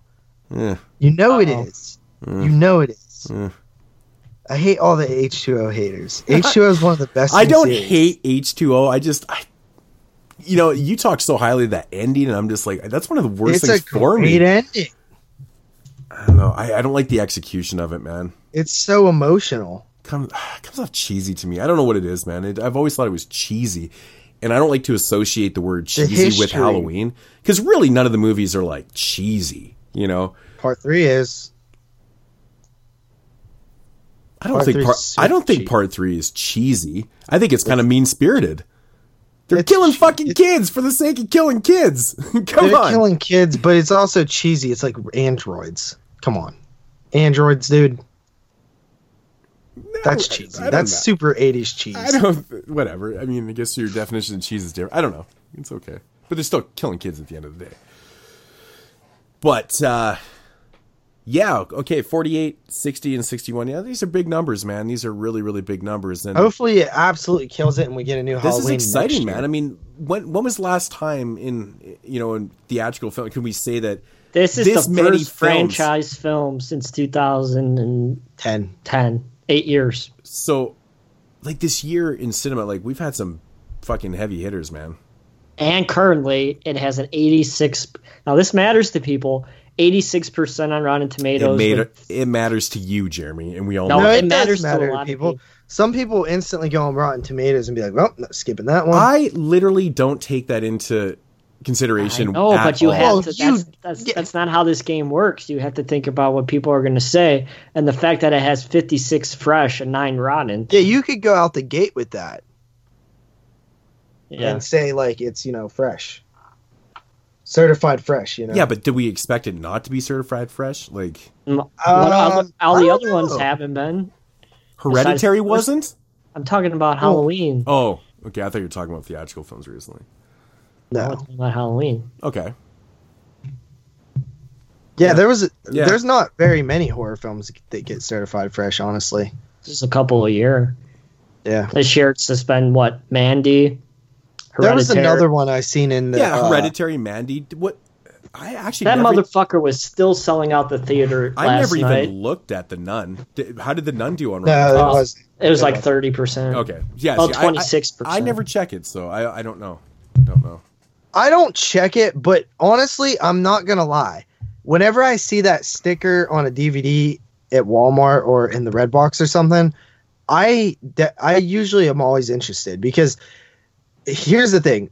There's a lot of movies that are good that don't get certified fresh, but almost always when a movie is certified fresh, I also like it.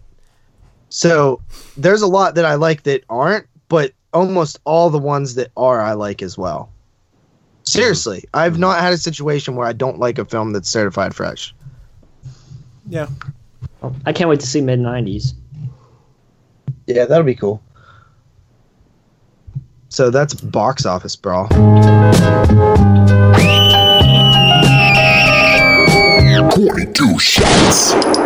Alrighty, so moving along here. We got something a little bit different this week. We haven't done this in a long time. I couldn't even tell the listeners out there when the last time we actually answered questions. Does anybody have an idea? Well, We not had since I've been one question. back, right? No. We had a question probably like 4 or 5 shows ago that somebody sent in through the Patreon. It was about we did, those yeah. 3 movies that me and Jeremy hadn't seen. Oh, that's right. Yeah. But yeah, this is different because there's actually questions one apiece here. So this is cool. We haven't done this in such a long time. So, JP, you want to read off the questions or Yeah, or whatever? So this was through the Patreon. We have a section. It's super cheap. If you just want to support us, you could also ask us some questions, and we're guaranteed to answer them. You could ask us questions without paying us too, but I can't guarantee that we'll get to them. But if you go through the Patreon, we'll absolutely answer them. And James actually is a longtime patron, and he's normally asking us to watch movies. But this time he was like, hey, I'm going to cut you guys some slack, which I know Jeremy appreciates, and not have you guys watch movies, but just ask a question. And I'm all for that. I like getting the movie picks too, but I like answering questions as well. So the first question is, this one's for me. It says, as you've alluded to in the past, you sounded like you were quite different in your younger years. A bit of a badass, question mark. What was the turning point that changed you into the lovable, laid-back movie connoisseur you are now? A bit of a badass. It was he's just Mexican. Yeah.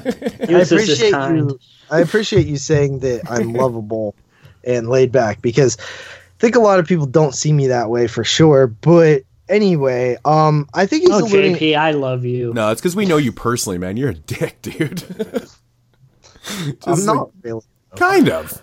I'm honestly, and this is the truth, I think I'm one of the nicest people ever. And on top of that, I also am the most forgiving person out of all of us. You guys have all had beefs with people, whether it's Shankle or JPR or me or other podcasters or anything. I've literally been cool with everybody, even the annoying people. I've been cool with. I seriously am one of the easiest people to get along with. That's one of the big in a serious way. That's a difference between, well, me and you at least, is that I don't really like people in general. So I try. But you seem like you do. That's what's so weird when you say that. Well, I mean, if I do have a beef, I'm just like, well, fuck you then, man. Like, whatever. But yeah. Look back to the Jesse thing, the Danny thing, all that That's stuff. what I was pretty much out of that stuff the entire time. You know what I mean? Like I'm I'm pretty easy to get along with, and I don't really have. Well, I'm forgiving more or too. less the peacekeeper. I always tell you guys, I'm like, just let it go, dude. Like, am I not that guy that's always like, anytime someone says something that annoys one of you guys, I'm like, just let it go. You forgot about Like, that that's other me. douchebag that was part of that Jesse Danny thing. Who? That no good son of a bitch, Oh, David K. David K.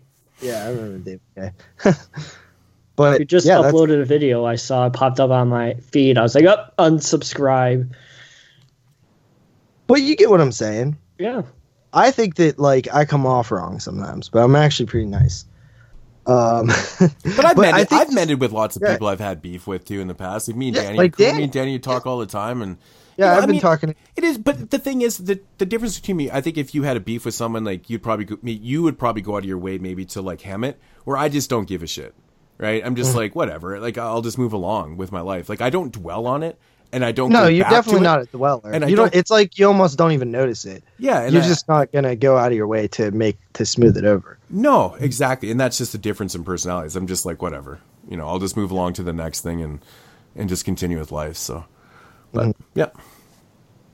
Yeah.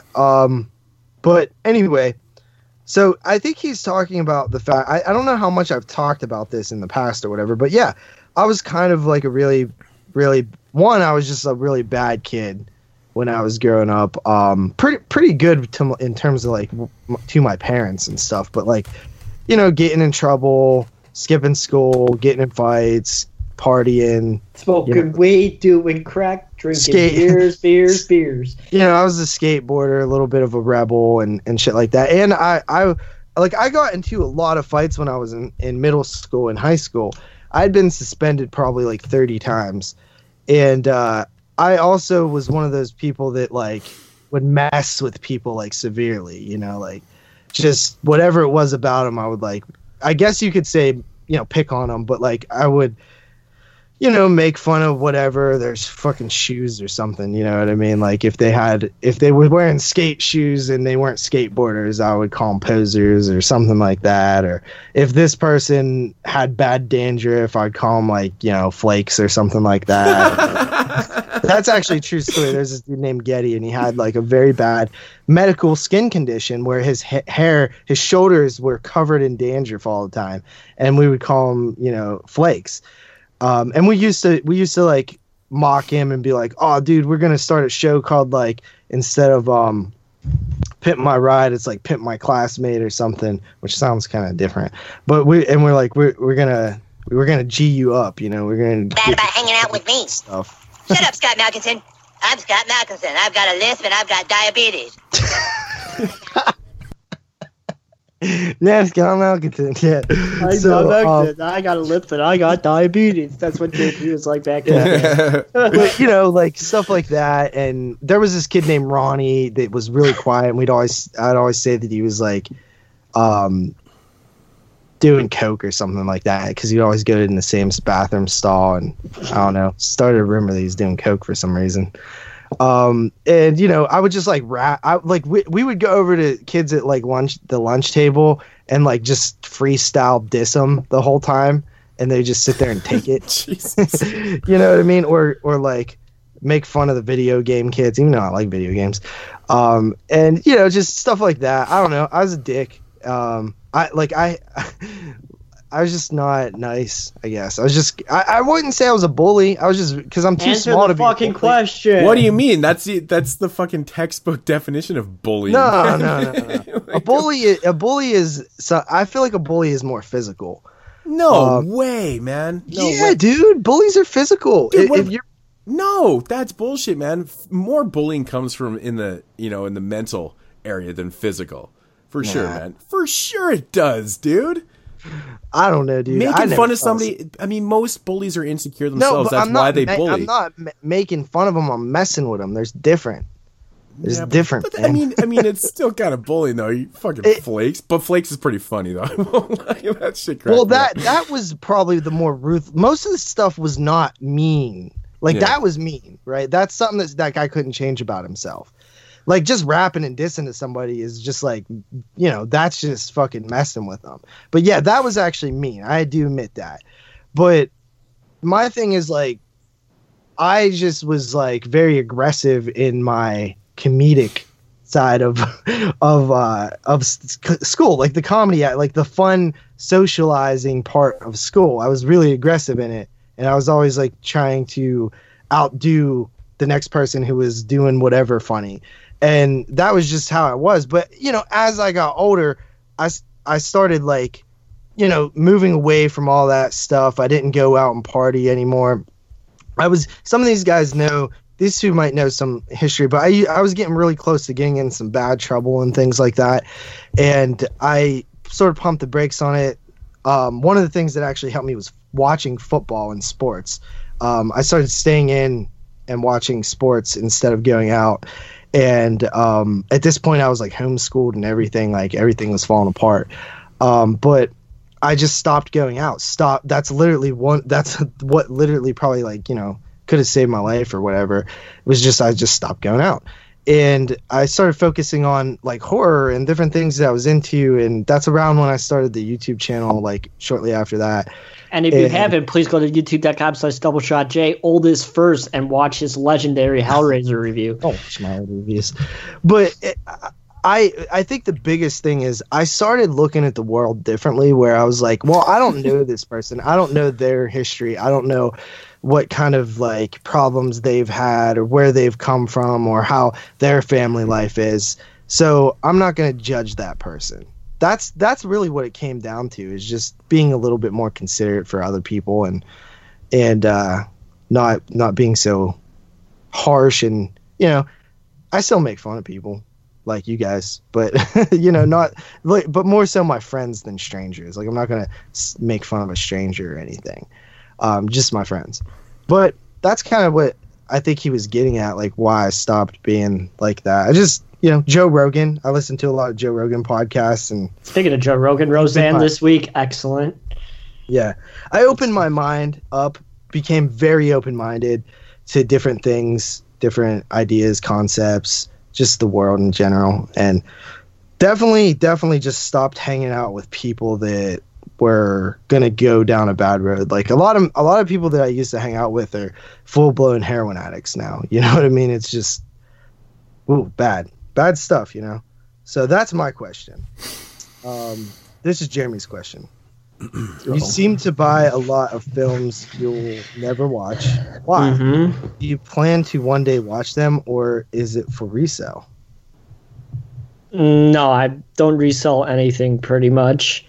Let's see. When I go to a store, even when I collect video games, it's all about the hunt of finding stuff and finding movies and stuff like that. I mean, if I didn't go out and hunt for movies, my life would be even more miserable than what it is. He'd just be sitting on the couch next to his mom's, watching Golden Girls.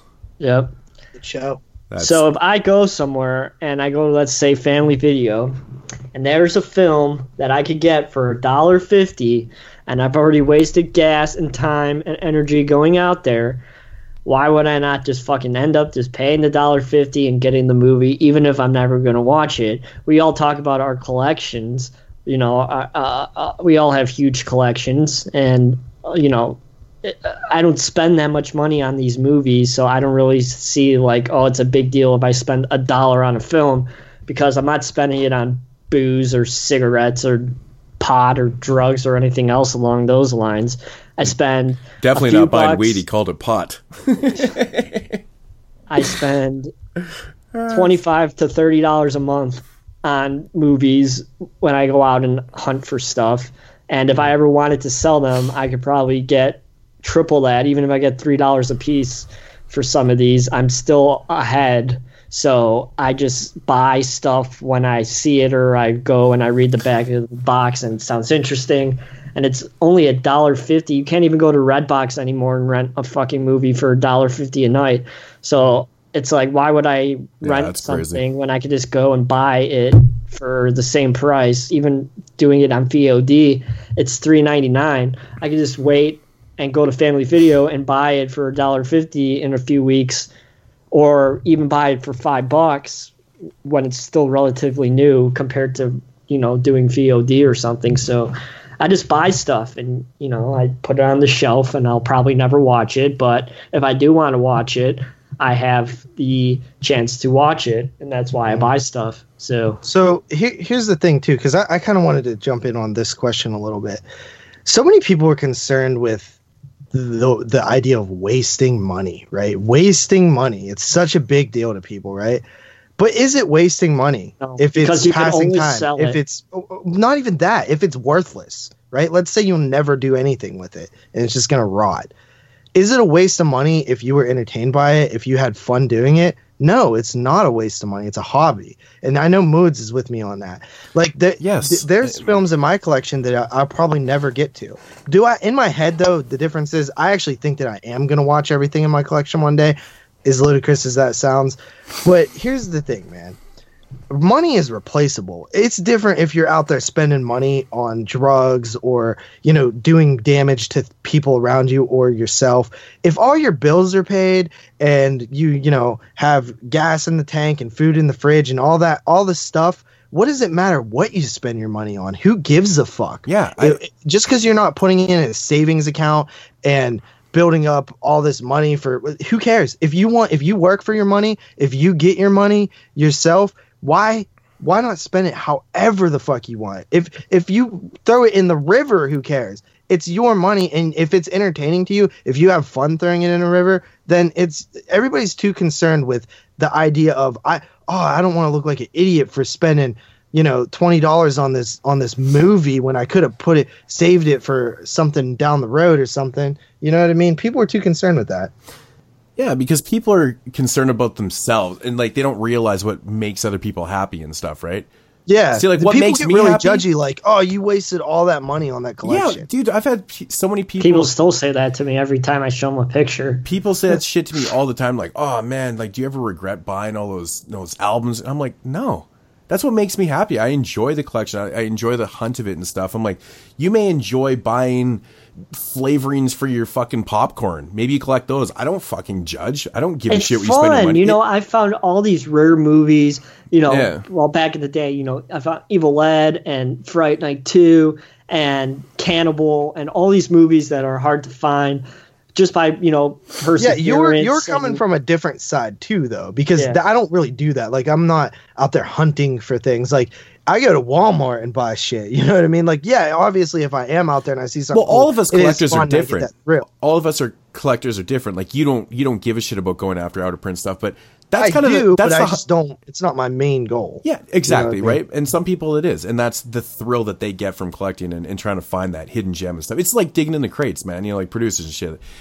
You go through all this. You're trying to find. What's that? I was gonna say but when I do go see stuff that's rare or cool, or I'm at a Goodwill and there's some cool stuff, I do get an adrenaline rush. I'm like, I've been looking for Clown House for 4 years now. I've been to hundreds and hundreds and hundreds and hundreds of stores over the 4 years. I've never seen a copy, probably never will, but there is that chance you walk into that one place and there it is for $1 or $2. You know what? And then you get that rush oh, finally, I've been looking for this fucking movie that's like when I found Cannibal on eBay. I was looking for that movie for 2 years. And people don't get that either. They're like, well, why don't you just watch it online? Yeah.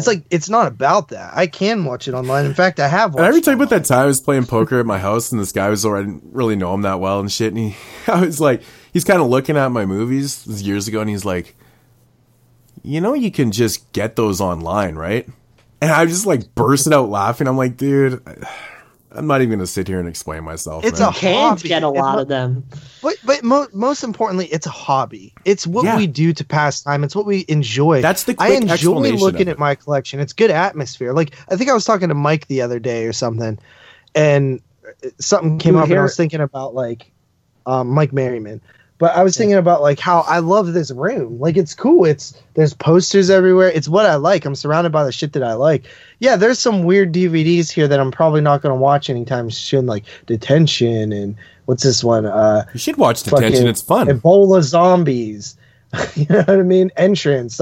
Forget Me Not. There's some movies here that I'm probably not going to get to anytime soon. But I have fun buying them. It's fun to me, and I do watch a lot of them, So once I get to them, and sometimes I have some this year for 31 days, there's tons of movies I have in my collection that I've not watched. I made it a point to watch only stuff that I've not seen before, not opened, not watched the DVD before. And, you know, it's fun. I'm seeing a lot of cool stuff and different things that I've been meaning to get to forever. But it's a hobby at the end of the day. That's what's most important, man. It's not a waste of money if you were entertained by it. Yeah, dude. I mean, everyone has different hobbies. Some people build model cars and planes and shit like that. Like, I'm not into that, but I'm not going to be like, hey, dude, you know, you can just buy a plane ticket and go fly on WestJet or something. It's like, Yeah. dude, I'm not going to go tell somebody that shit. I'm like, you spent... Or like cosplayers, you know, they spent spend all this 200 money on costumes and they build their own shit and stuff like that. And a lot of people think it's weird that these people It is dress up weird. as, but I don't care. It's weird to me, but it's not weird to them. They have a blast. And doing it. that's what my point is. I mean, a lot of people are like, man, you know, it's weird that you collect all these. I'm like, not really, dude. You know, it's not weird to me. It's just not weird to me. You know, so that's what matters. It's just fun, dude. It's a good time. Like, I'm happy I'm a collector.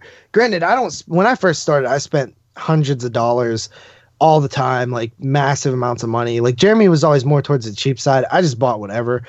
But now I don't buy as much, but it's partially because my collection's really big now and it's, you know, harder I don't have as much space, but I still buy things. Like, I pretty much spend, you know, 30 bucks a month. Buy maybe. as much 30 anymore bucks because you every get 2 everything weeks. for fucking free.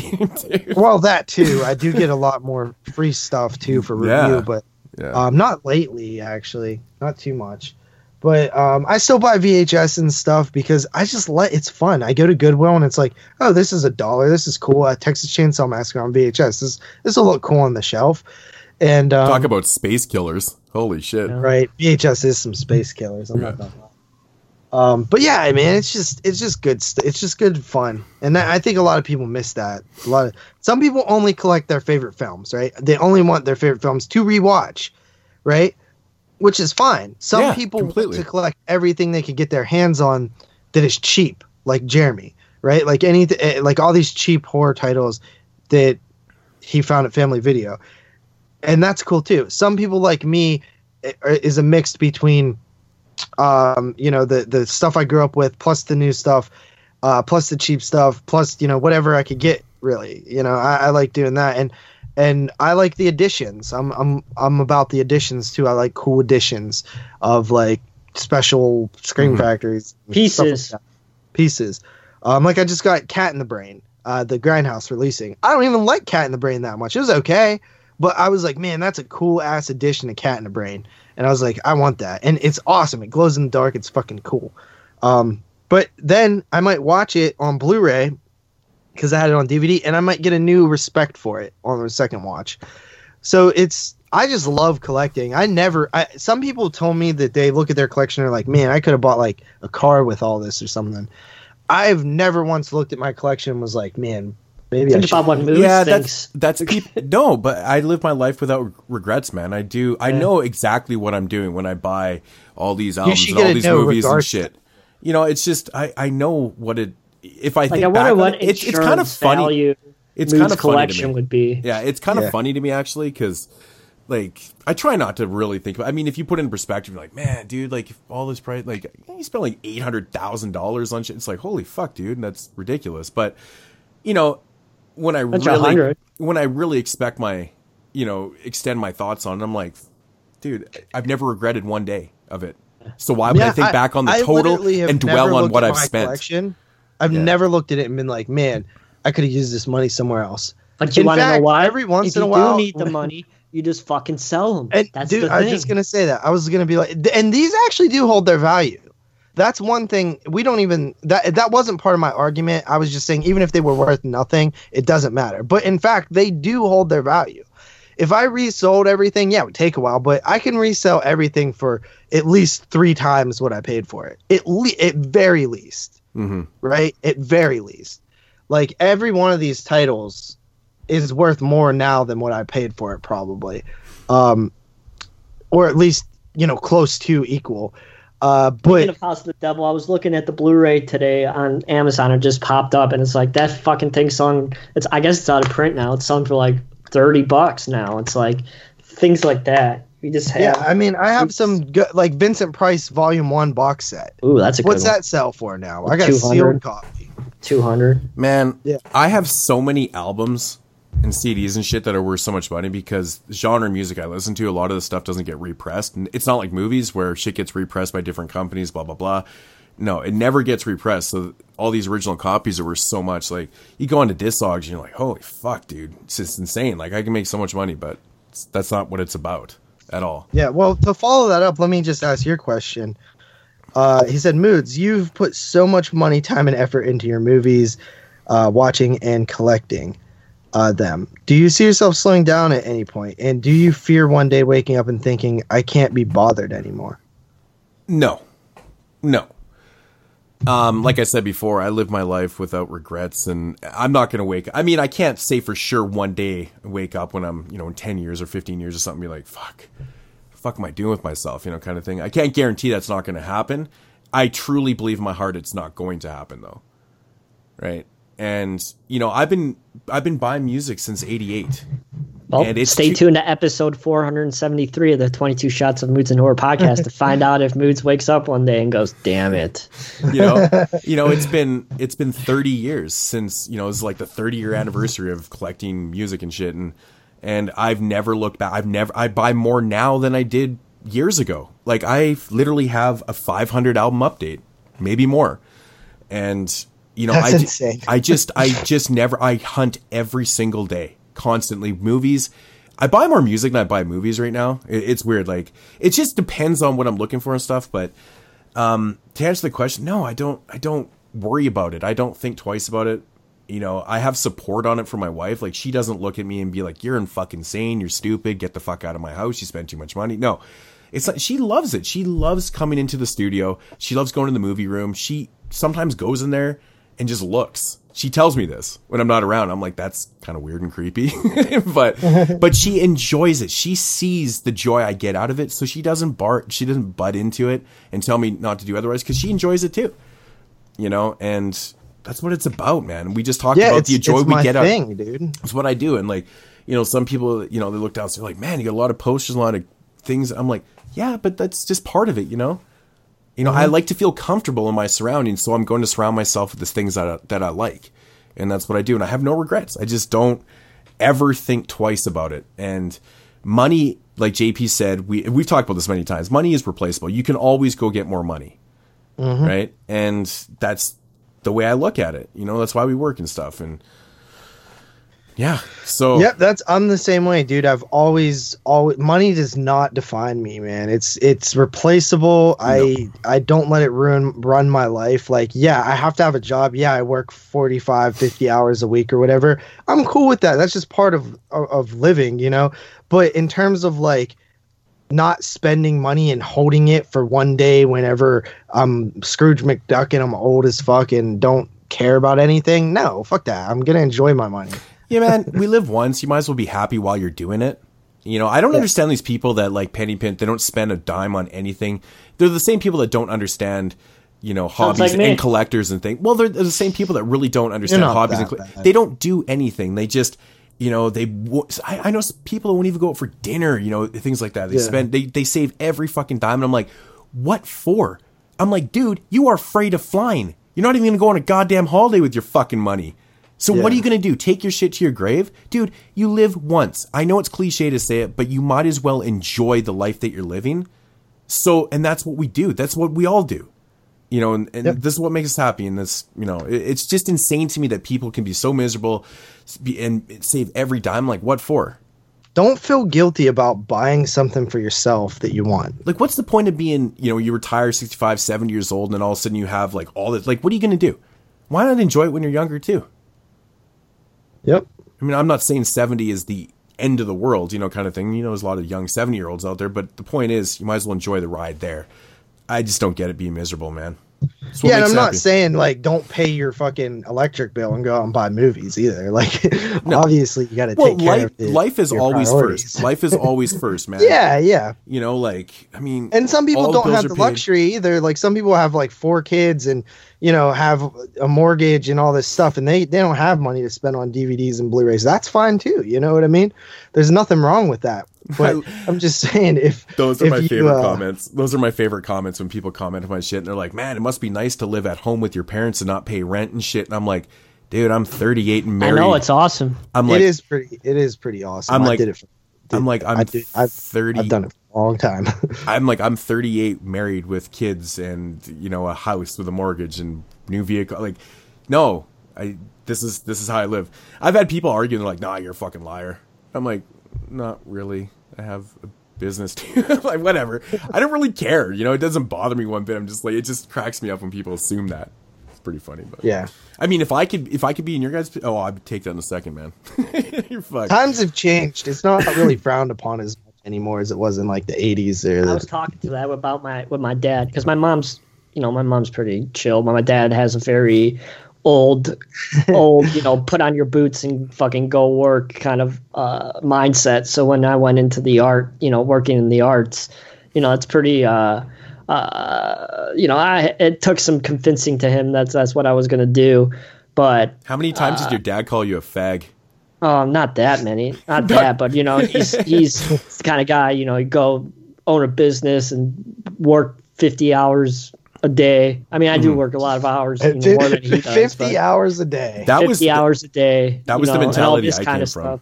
That was the same mentality I came from, man. Like, my dad grew up like that. My grandpa was hard as fuck, and my dad was brutal on me. And I tried to explain to him, like, oh, this generation, you know, luckily I was lucky and I got scholarships and stuff like that, I'm not in debt or anything like that.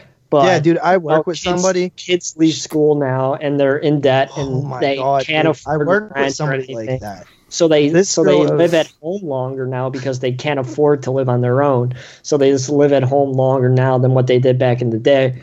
And I try to fucking tell them that. I mean, luckily I don't cause any problems. You know, I work when I can and I'm trying to move up, and it's a hard business that I'm in, but I just, you know, I try my best and I'm saving money. I have a pretty good substantial chunk of change in the bank. So if I ever, when I do move out, I have enough money that I could at least live for, you know, a year or two without. Let me ask you something. Do you have a goal? Do you have a game plan? Like, do you have a time set for, you know, I want to be out of my parents' house by this time? You want to finish your what you got, a certain amount of days or whatever hours you have to work. Yeah, until I start to move up and make more money.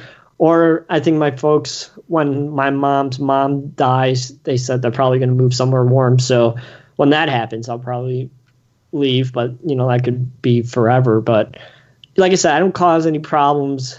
I think my mom would probably lose her mind if I. How rowdy do you get watching reruns of Golden Girls with your mom? That's insane. It's not that. It's just like, oh, I help her. You know, oh, my phone isn't working, or what's wrong with the TV, or this and that, or whatever. You know, help that I help her with technology. That I think if I left, it'd be like, oh fuck. So, you know. Mm-hmm. I'm here until they kick me out. And even if I do, you know, my commute sometimes living 45 minutes outside of Chicago. Well, all power to you, man, that you can handle living with your parents. Because, you know, when I turned, actually the day I graduated, my dad told me I need to start paying rent. And I was like, well, if that's the case, then I'm going to fucking move out and live under my own rules. Because then you could do whatever the fuck you want. Well, that was the problem. I'm not going to pay rent and then follow all your rules. Well, that was the thing. And I was like, and we never got along growing up. So I was like, fuck this, man. I'm out of here. So that's when I moved to Vancouver, went to school. You know, the same shit happened to me. I got out of school. I was in debt big time because of student loans and shit. I didn't have any grants because I fucked around in high school. But then again, it was a private. Even harder now, art school. I went to an art school. Now? Yeah, dude. It's so much more brutal now. I mean, I paid like, you know, 30 grand for 2 years, you know, and, you know, 5 years later, it was like fucking 30 grand a year kind of thing. Kids just they're getting so fucked on tuition now and shit, but it totally makes more sense why people are living at home because they can't afford to live on their own and pay these bills. Yeah. And then, you know, people leave, and depending on what degree they had, you know, if there's no jobs in the field that they had, or if they just don't like it. I've seen that happen too. Yeah. Yeah, it was a time I fucking just bad timing. I graduated right after 9/11. Sure, I've told the story before. There was no fucking jobs in Vancouver at all because the entertainment industry was destroyed from the whole border shit that was going on and stuff. And That was a bad fucking time in my life, man. That's, you know, I've told the story where I sold off my tables because I DJ'd and my vinyl, and like I needed money, dude. Like I couldn't go to my parents.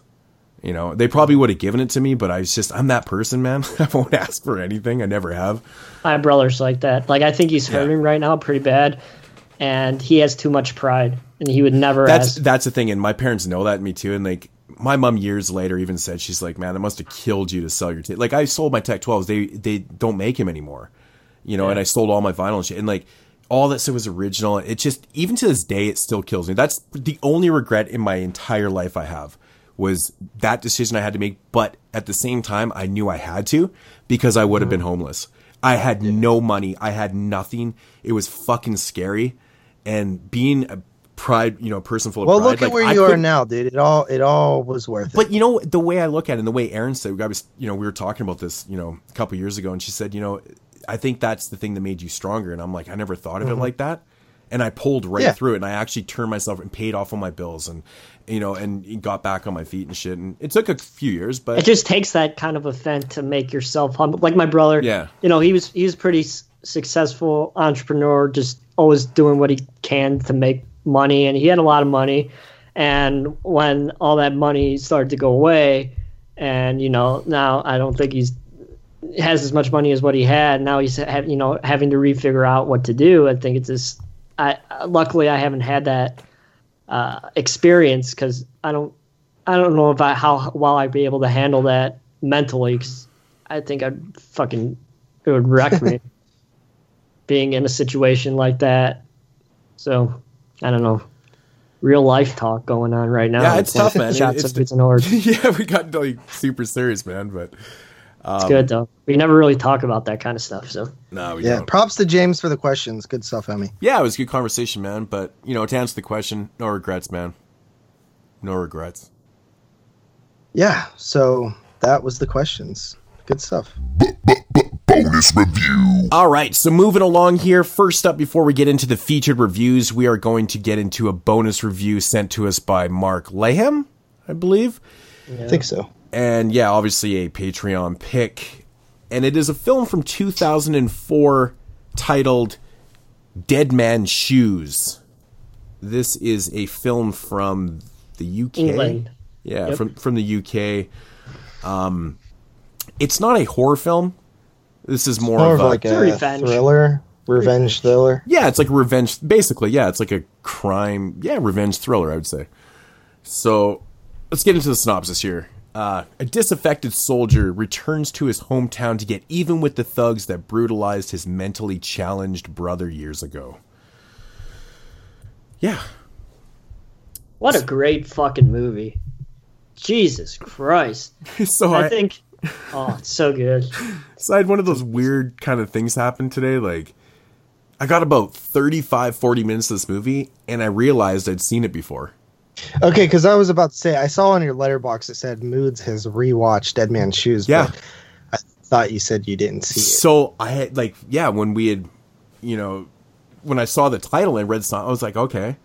And then I didn't recognize it as, you know, 30. And then all of a sudden there was a scene in the film where our main character here is back to back with his mentally challenged brother, and they're having this like really deep conversation. I was like, holy fuck, I've seen this movie before. And then everything just kind of clicked for me. I was like, okay, I remember this movie now.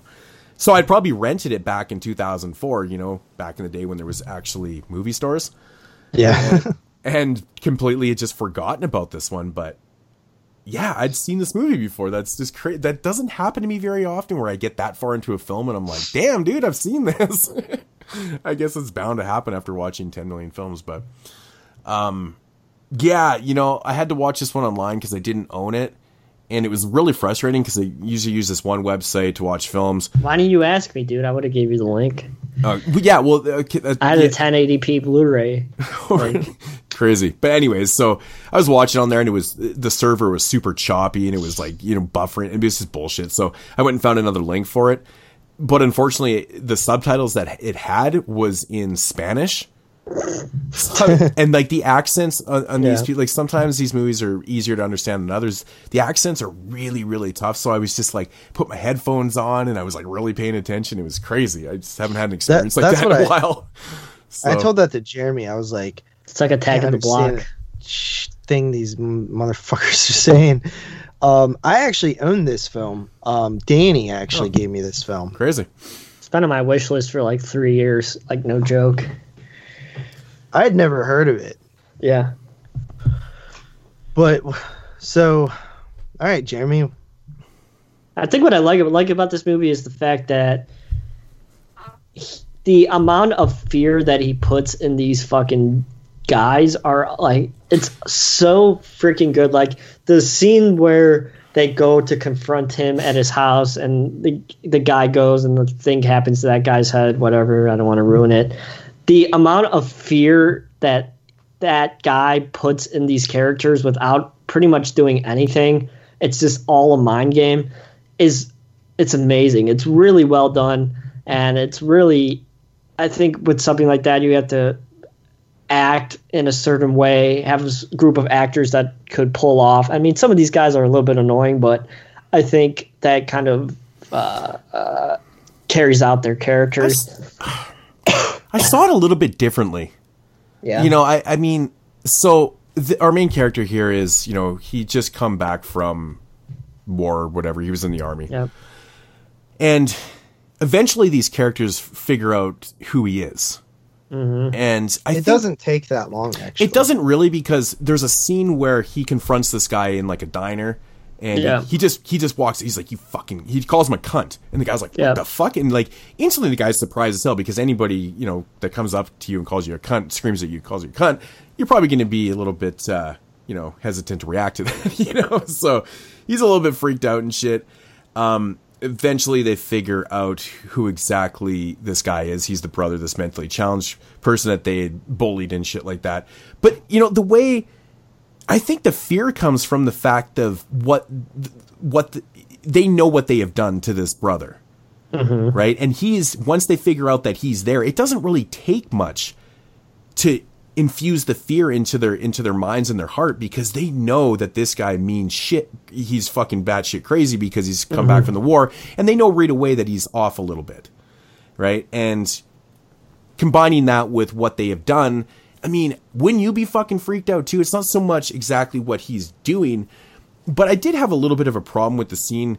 Like, I always have problems in revenge films when the person getting revenge just doesn't do it straightforward. When they go out of their way to play mind games and you know, to get into psychological areas with, you know, in this case, he's, you know, spray painting people's hair and their jackets and leaving notes on the walls and shit. But the one scene I have a problem with is the very first one where the dude's up in the apartment he called a cunt, and he's telling his friends about this shit, and he starts fucking with them.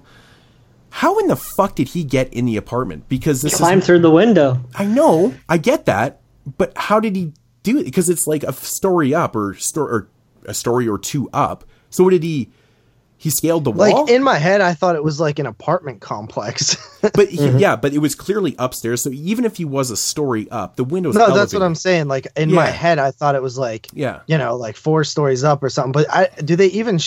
Like, it could be like on the ground floor, right? It's not, though, because they definitely go upstairs to this apartment, so it's at least a story up. So my only question was, okay, and they did note in the film in dialogue, they're like, man, how did he get in here? Like, that guy's pretty smart. I thought he, like, I don't know, like in my head, I thought he went, like when they all came down, I thought he went in or something.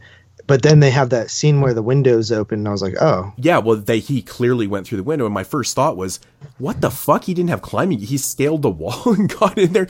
But if you're going to scale the wall and just to fuck with people, like write shit on the wall and break a lamp and shit, I just figured I just pictured him carrying around a big-ass ladder. Yeah. Yeah, I mean, but it's not shown. So, and that's the thing. Like, we completely don't know how. It doesn't make that much sense. It really doesn't, but... You know, just for his mental state, like, he has clearly got a mission and he knows exactly what he wants to do to these people. I have a hard time buying the fact that this guy is going to psychologically fuck with these people.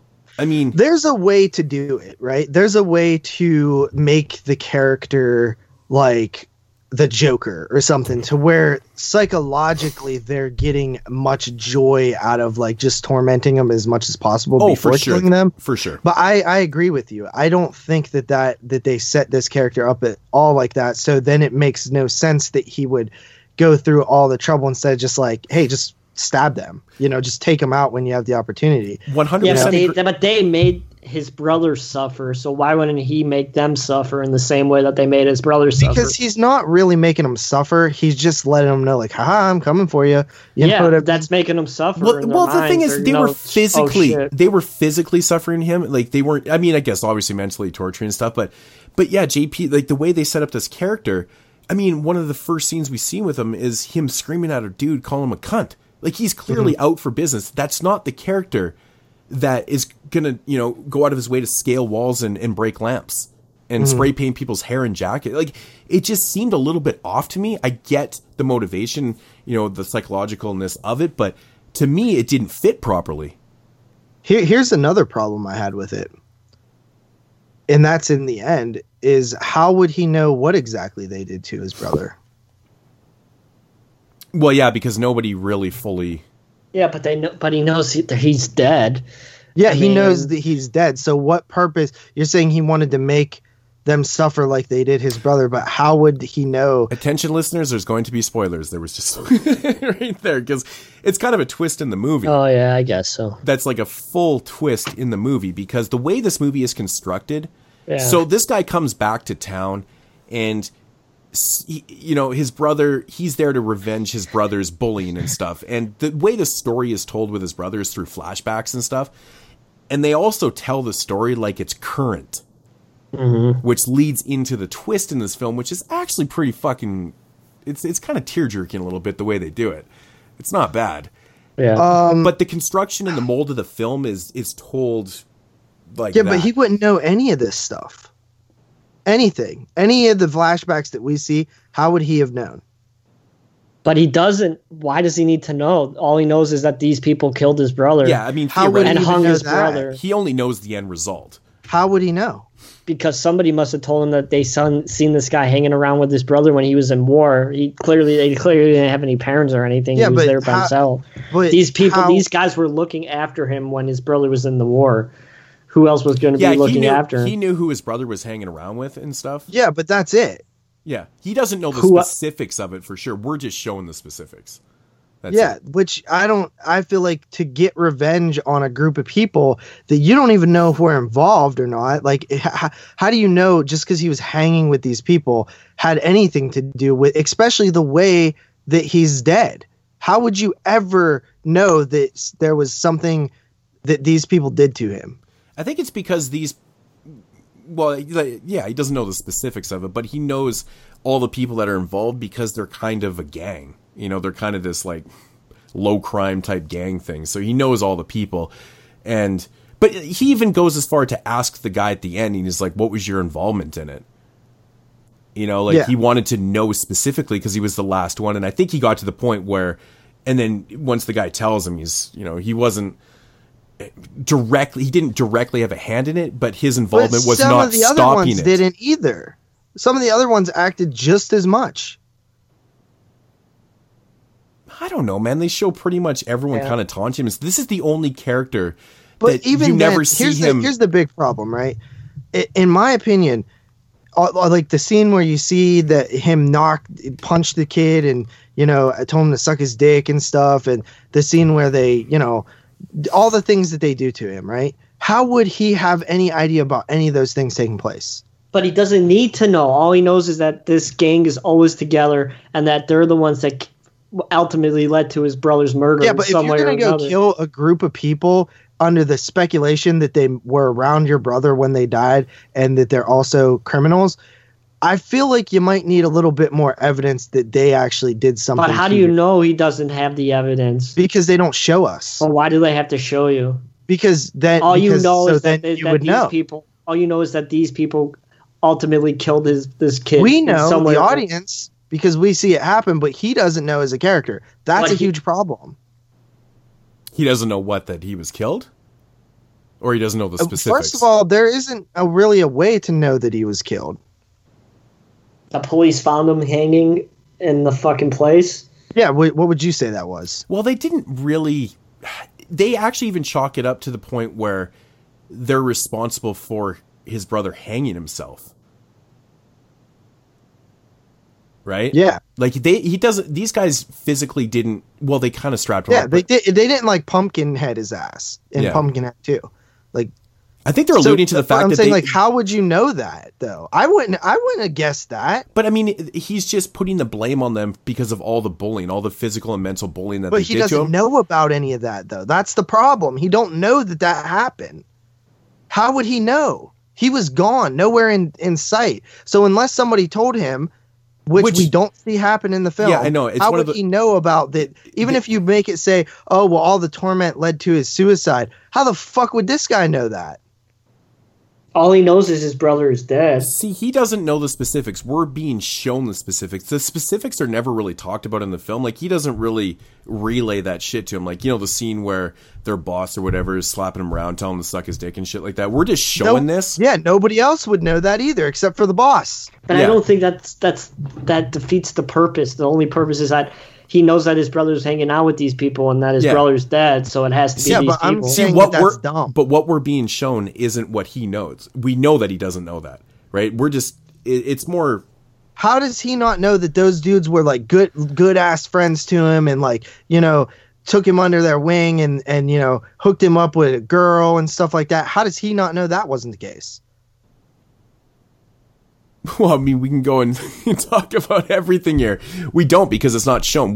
There's not one character in the film that specifically tells him, hey man, these guys were bullying him and drove him to commit a suicide. Very little based on the conversation he had with the guy at the end. Mm-hmm. So that's my biggest gripe with it is like, you look at a film like Alpha Dog, right? No, I agree. I was getting like vibes with that where like how, you know how like Justin Timberlake and all the dudes are like super cool to the guy they kidnap. Like how you know it wouldn't be like that? You know what I mean? So there needs to be that scene in the film where somebody, you know, kind of breaks the ice to him, been like, hey man, you know, this so and so gang was, you know, bullying him physically and mentally and kind of drove him to hate. Like if you have that scene, if you have that girl scene, talk to him or something, like they're the reasons your brother, you know, that but I get it though, because he comes back to town and we're under the impression that he knows all this shit. Yeah. But technically he doesn't know. He wouldn't be able to. Because we were never shown that he knows. Yeah. I mean, it's one of those cases where you could just chalk it up to you would assume that someone told him the specifics. Maybe, but then if you're going to go they show the far... funeral scene. They show the funeral scene. Maybe someone was like, man, you know, like, you know, the fucking so-and-so gang they were fucking with him, man. While you were gone. As an audience, you need to see that because it's too far of a leap to just assume somebody told him. Exactly. And I think he tries to get justification at the end by the guy to admit what had happened so he could end, you know, his suffering too. You know, it's kind of a weird one right there. Yeah, I mean, I'm in the camp where I don't buy that this guy would have that like to have that level of revenge in him, and to not have any of the details because the details we're seeing. Yeah, you're like, yeah, fuck these guys, you know what I mean? But if you don't have those details, like, how would you know that this guy, that the first guy we're introduced to, the guy with like the Malady looking thing, like what if he did nothing? What if he didn't do anything? What if that guy didn't do anything? His mentality There's a big group of them. His mentality is guilty by association. He knows all these guys are one unit, right? And they at some point were involved with bullying his brother. Guilty by association because wasn't there a girl there too? But she was forced to be there. Yeah, she didn't want to be there. She was forced to be there. Yeah, she was forced to fuck him. Yeah, but wasn't she rolling with him? I didn't get that vibe. I don't think so. I think she was kind of forced. She was kind of forced to be there. Okay, so I don't know, man. I had massive beef with that whole thing, and then also another beef that I had was why did they go to try to take this guy out and like just have one way to take him out? Like they just have one bullet. What? You know what, man? For a street thug gang or whatever, these guys were kind of stupid and pussies and shit. Like, Yeah, and they didn't seem like, they seem so low level to me. Like, maybe it's cultural and like that's different, but in America, like, these are just some petty like pussy drug dealers. Like, none of them are moving anything big. It's just, well, that's where I get it. Like, everyone was so damn scared. I mean, they understood that the fear was because, he knows what we did, kind of thing. But like, they really, I mean, a lot of people that are supposed to be tough street thugs and shit would be like, hey man, it's fucking on. He's coming to get us. We need to ante up here, man. Yeah, but none of these guys even take the initiative to be like, oh man. I mean, these guys at some point in the film are literally crying that they're going to die. Like, couldn't you just beat him up? Like, there's like fucking 10 of you. There's like fucking 10 of you. Yeah. And then you make the conscious decision to squeeze 6 guys into a fucking Volkswagen Bug and bring 1 bullet and shoot your dude in the back of the head by accident. Yeah, that was dumb to me. Like, that whole scene was, and then I actually thought that part was pretty interesting too, because what the fuck is our character's name? Is it Richard? Yeah, I think it's Richard. And so after the guy shoots his own dude because he gets in the way and shit, they're driving away, but he comes out and exposes himself. He's like, what? Why don't they just stop the vehicle? And, I'm assuming they would have another bullet. Who brings 1 bullet to a fucking, Why don't they just run over there and whoop his ass? Yeah. You know what I'm saying? They're outnumbering. I know. They see the guy. I just couldn't take these guys serious. You don't even have to be a gang. And if you're with a group of friends and somebody had killed one of your friends, like you. Yeah, but he was in the army, though. I don't give a But fuck. Jeremy, you have to realize, if you're rolling with 5-6 guys against one, no matter how tough you are, you're going to get your ass beat down. You can't fight off 6 guys at one time. This is not a movie. Well, yeah, it is, but I mean, you get what I'm saying? Like, dude, I've never seen 6 people run away from one guy. Like, it just, I would never see that in real life, man. Even tough guys with skills are still going to get their ass beat down. If Nick these guys Diaz talked about him getting jumped. Like, he defended himself well, yeah, but he got jumped by like 6 dudes. He like got beat up a little bit. Like, and he's a professional fighter. Exactly my point. So it's like, it's just, I don't know. I'm not. One thing I will say that I absolutely loved about the movie, though, I love the editing, the music, the flashbacks, all done really well. Like, it is haunting, and I was getting like almost like American History X vibes from it a little bit. You know what's funny? I actually thought the editing in certain parts was a little bit jarring. Put $1 in the jar. Yeah, just in certain areas, like just how it felt to me that the editing was fucking with the time scheme a little bit. I'm like, all of a sudden he's here, and all of a sudden he's here, and I was like, what the fuck just happened in between here? It seemed like the characters were getting from place to place a little bit too. I couldn't follow the timeline properly. It was weird to me. It has a good like atmosphere. I thought the second half of the film had better edit because it slowed down a little bit.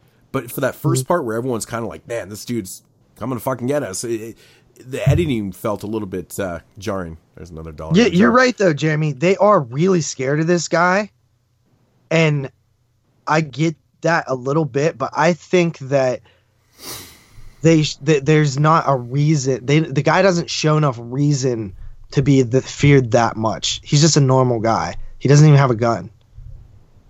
You know what I'm saying? Like, that was my beef. Well, they don't see him. They don't see him as a normal guy. While I like the fear level of the characters, it doesn't actually make sense to me that much. Well, they fear him because they figure he's come back a different person, right? And I mean, if you look at the history of war and shit, I mean, we know realistically when people come back from war, they're not generally the same person. And sometimes people they're really off the wall, shell shocked to the point where they do crazy 100%. Shit, like call people cunts in front of loaders. I knew a guy who was in Desert Storm and he killed himself. Dude, I know people that were he was really out there. Yeah, but I'm saying, like, whether he's out there or crazy or anything, he's still just a human dude. Dude, I have a buddy. I knew him in high school and shit, but he went to Afghanistan and shit, and he saw so much crazy shit over there, man. He works on his vehicles all day and doesn't go out. He's afraid of the world now, man. Like, he just saw too much crazy shit. I'm like, that's fucked up, man. Like, he was a very outgoing dude, and it's crazy what that shit can do to you. But we're not talking about war. But I have a crazy story about that shit, man. Yeah, like, he literally buys vehicles and restores them because it just keeps him. He says it keeps his mind off shit, man. While he's working with his hands, he doesn't think about shit. But if he goes out in the world, it just scares him and shit. I'm like, dude, like, he was like one of the toughest guys I ever met in my life, and that's what fucking shit does to you, man. So in this case, they're probably using that logic You know, it's like this guy saw some crazy shit. He obviously is a little off the wall because normal people don't call people cunts in busy diners and make a scene and shit. I mean, those are the people you stay away from. They might be off the deep end kind of thing. So I understand it where they're coming from, you know, from that angle a little bit, but so it also seems weird that there's no police involved ever. Like, because there's clearly days have gone by and bodies, you know what I mean? I don't know. It's true. I mean, it's not like we were showing him hiding the bodies and shit. I mean, he clearly was leaving the bodies around with notes attached to them. I mean, not literally on them, but, you know, written on the walls and shit. Some helter-skelter shit, man. Yeah, I don't know, man. I liked it. I know, Jeremy, you really liked it. It was good. I liked it too, actually. I mean, the twist, you know, it's pretty. They did it pretty well in it. You know, the way it kind of gets revealed and shit. It's super solid. I mean, the second half of the film. That's cool. I honestly, I don't think that these guys really killed that dude. Well, it's never fully revealed, right? I mean, yeah, they were dicks to him, but I'm not exactly sure how he even died. They leave it open to interpretation for sure, because we are literally shown the fact them putting that noose around his neck, but then it cuts, right? And then they were messing with him, I thought, because everybody was high on acid. But I think the point that they're trying to make is that it was the mentally challenged brother was so far gone at that point. He'd had, you know, I mean, even when you're simple, like, you know, you still know that shit is, you still have feelings, right? So I think at that point, maybe that's what the filmmakers are trying to do. They leave, he fucking hangs himself because he's had enough. I don't know. We don't know. We can only assume, because you could assume that they killed him. That's fine. Or you can assume that he committed suicide, which is fine too. Jeremy, what do you think? Because they don't. I think he committed suicide. I just think that he was high on acid. And he tripped really bad. Yeah. See, they were fucking with him, and he put the noose around his neck, and he just fucking lost it and killed himself by accident. Maybe not an accident, but he killed himself. They kind of reveal it with the last soldier, or the last guy. You know, when he brings them to the site where his brother is found dead and stuff, and then he kind of reveals, you know, like, I could have done more to save him, kind of thing, right? And he just said I could have stayed with him. Something like that. You know, so it's, I don't know. It's open for interpretation, really. I don't know. I think you do that a different way. I think that scene was sloppy. I think the way he dies is different. You change that completely. Because it doesn't really, to me, it doesn't really lend too much guilt. Like, I don't see these people, like, yeah, they were dicks to the kid, but it also seemed like they were boys with him. They were just like, you know, picked on him because he was easy. I just kind of took the end that once he admitted that, you know, that they didn't kill him, that his brother may have actually committed suicide. I was kind of reading between the lines there, that the brother instantly was like, well, fuck, man. He's like, I've been doing this based on the fact that you guys killed him. Yeah. And now it's like, holy shit, dude. Like, you're kind of an innocent. You technically didn't physically have an involvement in this. So here's the knife. Stick me. You know, that's the only explanation I can come up with, right? Like, why else would you do that? I'm not a fan of how it ended, honestly. I mean, if you look at it like that, I mean, you can pry some logic from that a little bit, because he has a revelation. He's like, holy fuck, dude, I was under the impression that you guys strung him up. But if because he was suicide, dumb and didn't know enough information before he starts going and killing people. That's what my whole argument for the movie of why it didn't make sense that he would be out there killing people. It's fair enough too, man. I mean, it's a fair argument. It really is. I mean, because we're not given that information, right? So it literally makes no sense. So, yep. Ratings. Jeremy, go first. 8.5. JP, what do you give it? I liked it. It was pretty good. I have problems with the basic story, but I did like the filmmaking aspect of it quite a bit.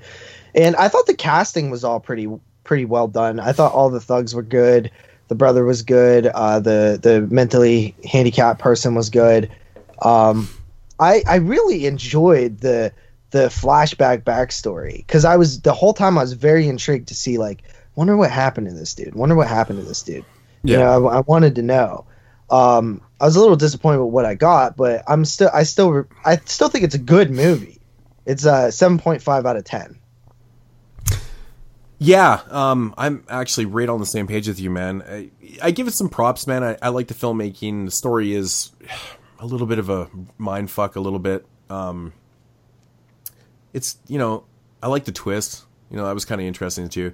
Soundtrack was fantastic. There's actually even a point where all of them roll up in their little fancy bug and they're playing Danger Mouse and Gemini. I was trying to hear who it was because I knew it was some kind of hip hop, but I couldn't. Oh man, I fucking love that album too, man. That's such a dope track right there. I was like, cool, and it's cool because they're all bobbing their head once the guy turns it off. He's like, hey man, I was enjoying that, dude. I was like, so was I. Turn it back on. Fucking awesome. So it sets a good atmosphere for like the UK / wherever the hell they are, like thug, like street chav. Whatever. I just thought, like, I could not stop thinking about how ridiculous these thugs were at times because, you know, obviously the leader, that whatever the fuck his name was, you know, he was a dick and he seems appropriate for his kind of street level thuggism. Everyone else seemed really kind of shady and shitty and stuff. But there's a scene where, I don't know if you guys remember this, but there's a scene where 3 of the guys are in the bathroom. One guy's in the tub. One guy's reading a magazine, smoking a cigarette. And the other guy's taking a shit. And they're doing it like no one's around. They just do it all the time kind of thing. And I'm like, that's fucking weird. Like, what kind of like gang and street thugs do that type of shit together, man? I'm like, I can't tell you the last time I sat there right next to my buddy reading a Mad magazine, smoking a cigarette, and while he's taking a shit. And he's grunting. The dude is literally grunting. You know, he's like, fucking pushing a fucking Cosby out there. It's so bizarre. It's so bizarre. But I did enjoy the film too. I also give it 7.5 out of 10. Now, Jeremy, we talked you down a half a point then? Yeah. Because I saw on your letterbox you gave it a 9. Yeah. What was funny was Jeremy messaged me and was like, this is going to be a Hall of Famer.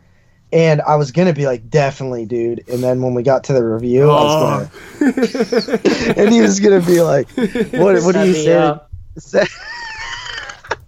He's still convinced I set him up on that. You did set me up. No, I didn't. Yes, you did, dude. You totally set me up on fucking Dead Man Road or whatever the fuck that stupid movie was called. Dude, I gave it a 6.5, but I said I didn't like the movie though.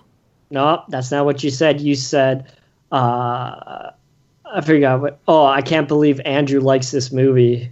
That's what you said. Yeah, or something like that. But at the end result is, even though a 6.5, I give the film credit. I necessarily don't like it. Didn't it set you up again? That's not a setup, man. I legitimately don't care for the movie, but it's not shit. You set me up and you know it. No, it's a fucking true story, dude. It's just like with the fucking blurriness in it. You set me up, bro. The blurring, that's your own wrongdoing, man. Nope, Jesus Christ. You know I'm right. No, you're not right.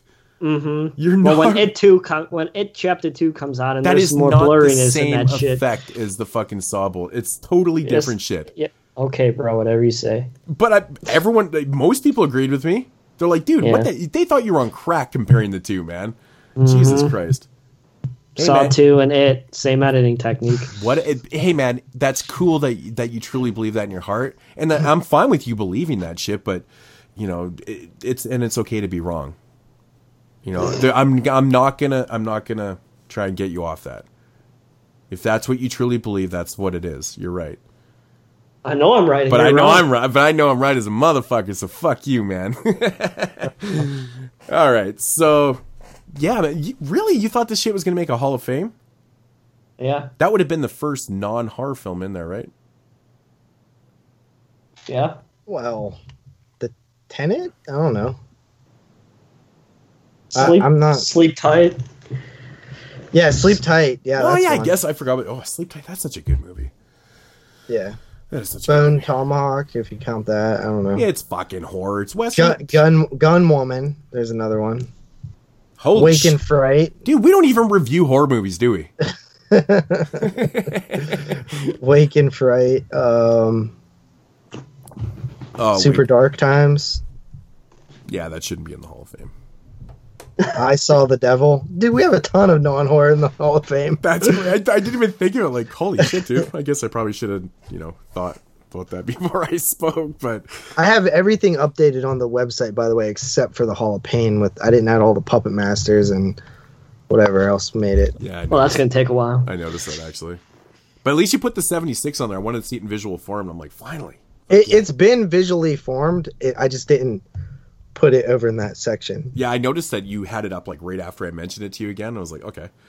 So I love looking at those top 10s. I go through them all the time. I'll just click on what did you say? How many have we done now? We've done 10. So the 82 is going to be 11, and then top 10 in 2018 will be 12. So by the end of the year, we're going to have 12 top 10 lists. That's a lot. It's 12 years. That's 12 fucking years of top 10. Mm-hmm. That's pretty cool, man. That's pretty cool. I don't know how many other shows. I can't wait to know our next top 10. I'm excited. I have a feeling it's going to hit the 90s because it reset. Like we're leaving the 80s. Remember last time it was 82 and the second was 97. Imagine if we got 97. 97 came in second last. If we got 97, we might as well do the list in February because there's like no prep for it. Yeah, really, there isn't. I think so. We're going to continue and take out the 70s, 80s, and we're only going to leave in the 1 year from the 60, the one random year from the 30s, 40s, or 50s, and then the 90s, 2000s, and the 2010, 11, or 12. Why the 70s out? Oh, I thought isn't that how we do it? Or no? No, the 70s. 70s back in? Yeah, the 70s back in. It's the 80s are out, and then everything's back in. We just, yeah. See, last time we did it where each time we did one, we took it out until everything was done. Yeah, but everything has been done now, right? Well, no, not the second time. The first time through it has. Oh, okay. So right? we're just gonna repeat that. Okay, I thought we were just gonna do. Well, we don't have to. I'll throw back the 70s in there. God forbid we get one. 74, man. That's a great fucking year. Yeah, but there's 8 other years that are gonna suck. I don't know. I'd have to go through them, but anyways, so that is our bonus review for Mark. Hope you enjoyed it. He probably doesn't agree with me and JP. Kind of felt like we kind of tore it apart and then gave it a decent rating. I don't know. We did the same thing last week with Creepy. He picked that too. Well, it picked decent conversations anyways, so yeah, good stuff. Good stuff.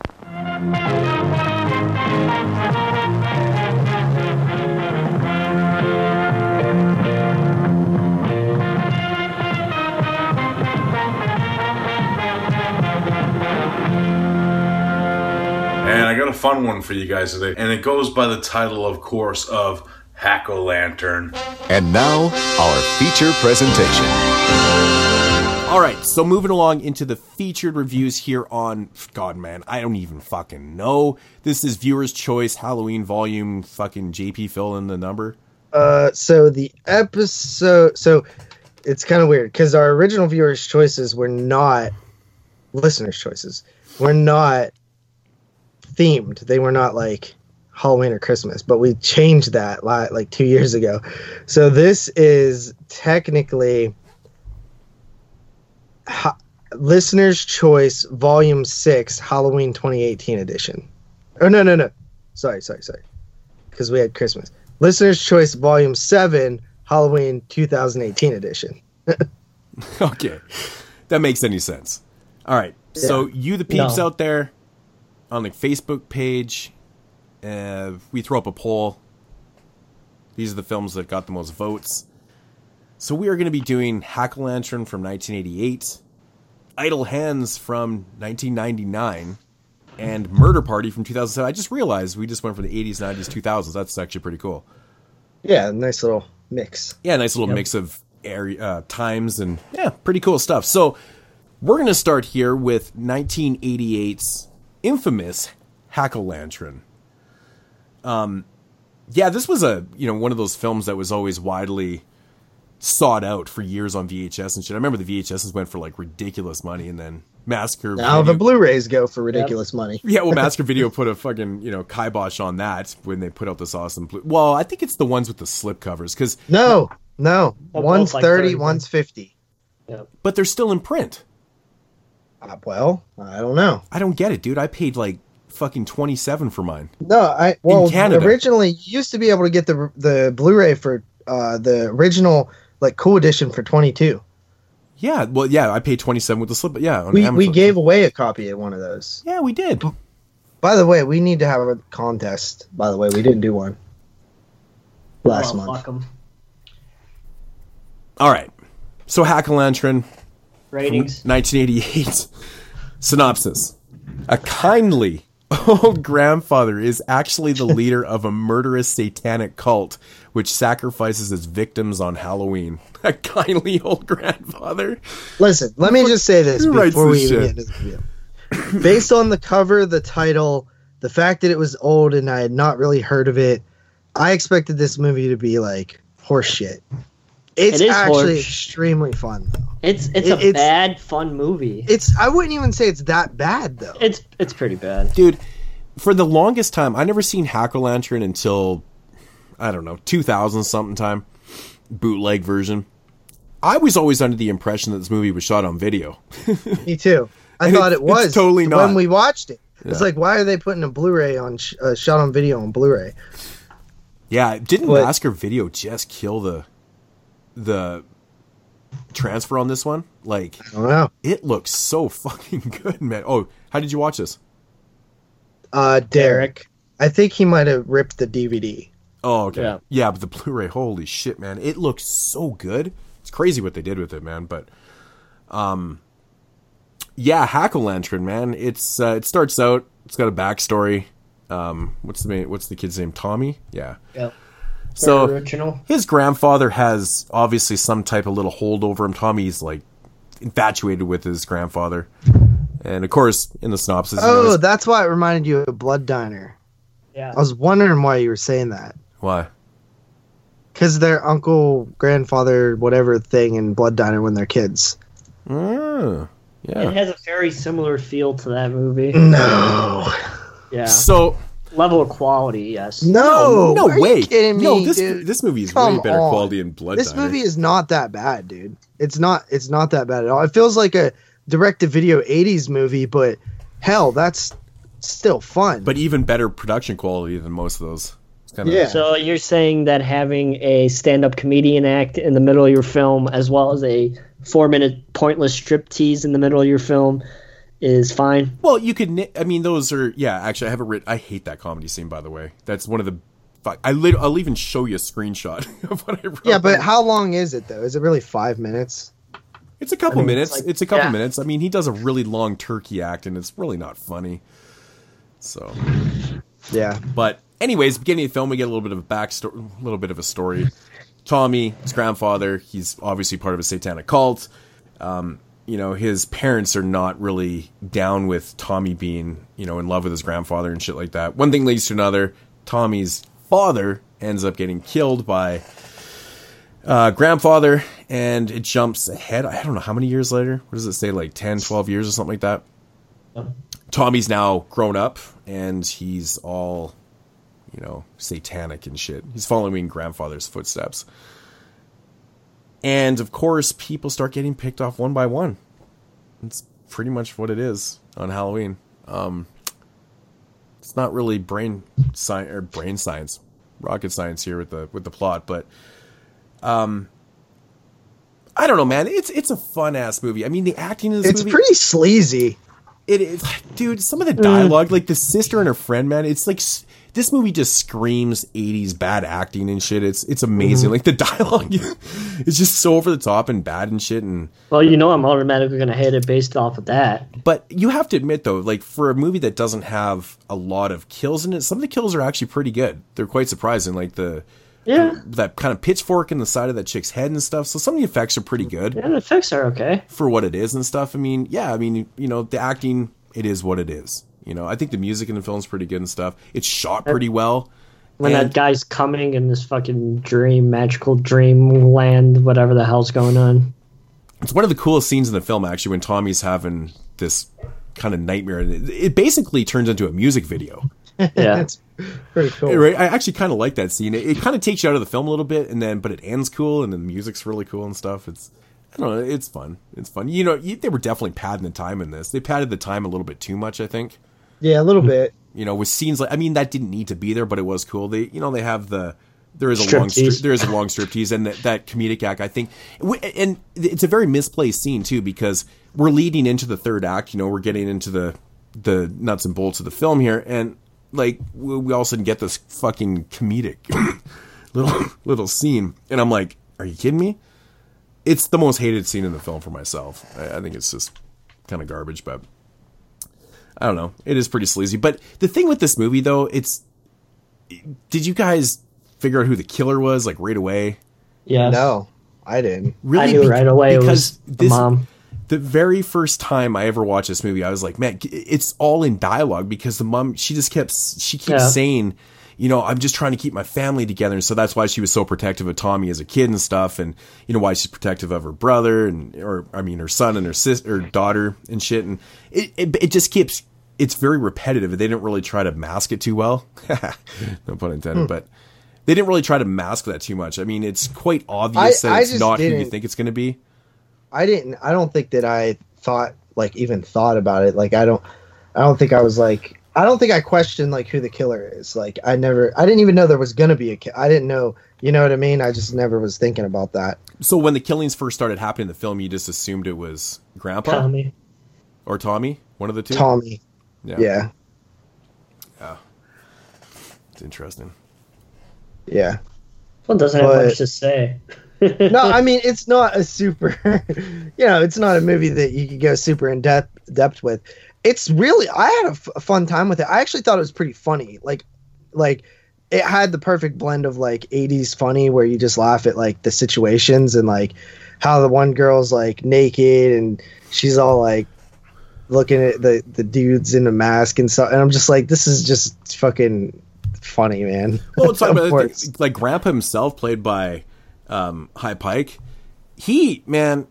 Dude, his performance. He's horrible. No, his performance is so over the top. I love it. I love his voice and like how ridiculous it is. Yeah, it's like Blood Diner. No, dude, it's not. But I think he's overdoing it because he's supposed to be a Satanist, and it's already extreme and shit. And I really dig his performance, man.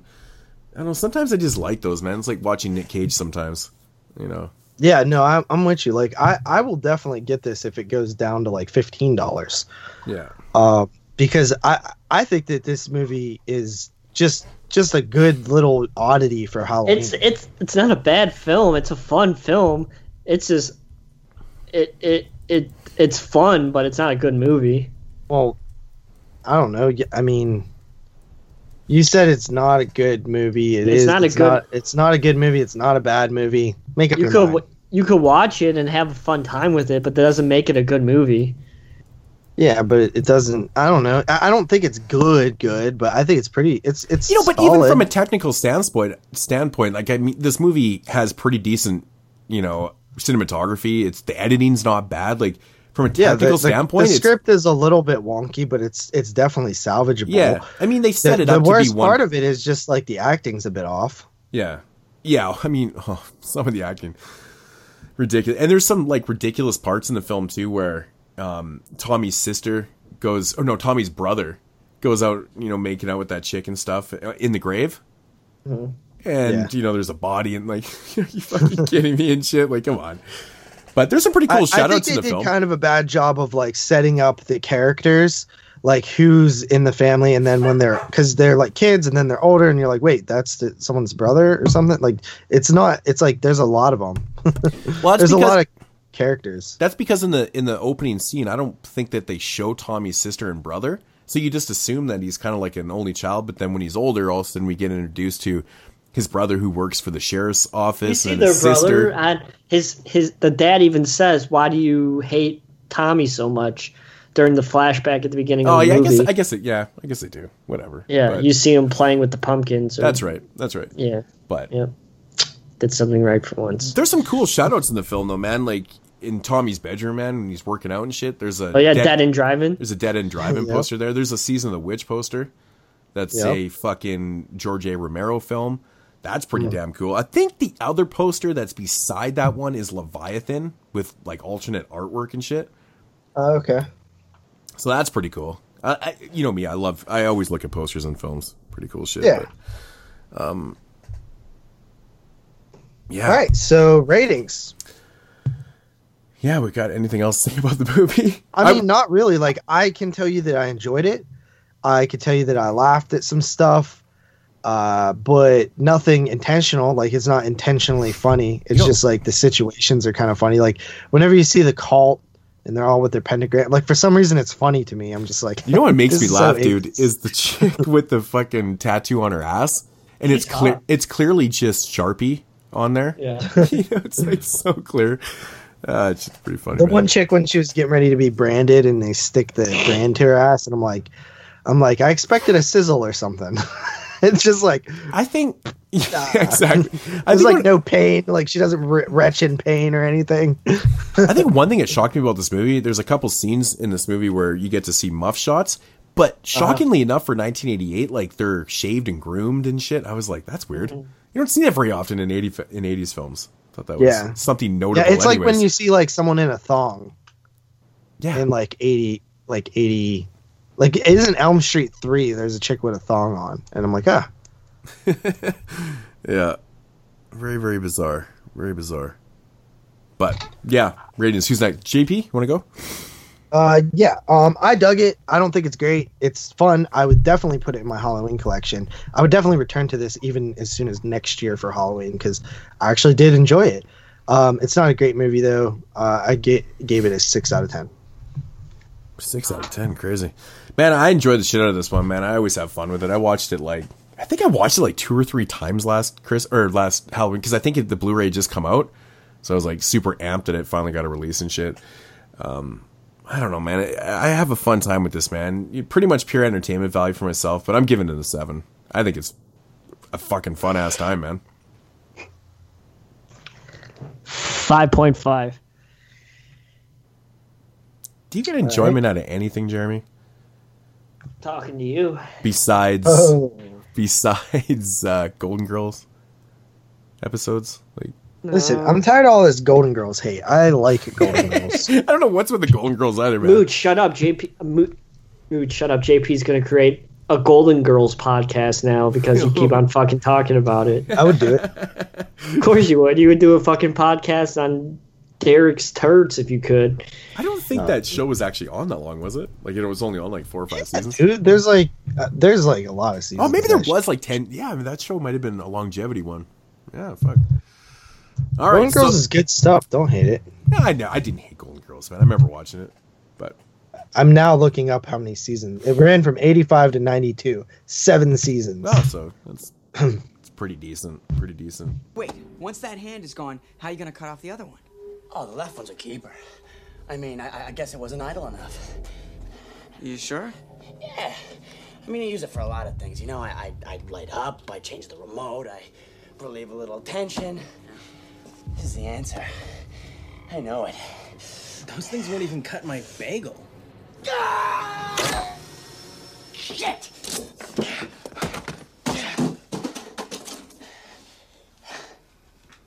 Nick, grab the electric carver. All right, so moving into the 90s. But reruns live on forever.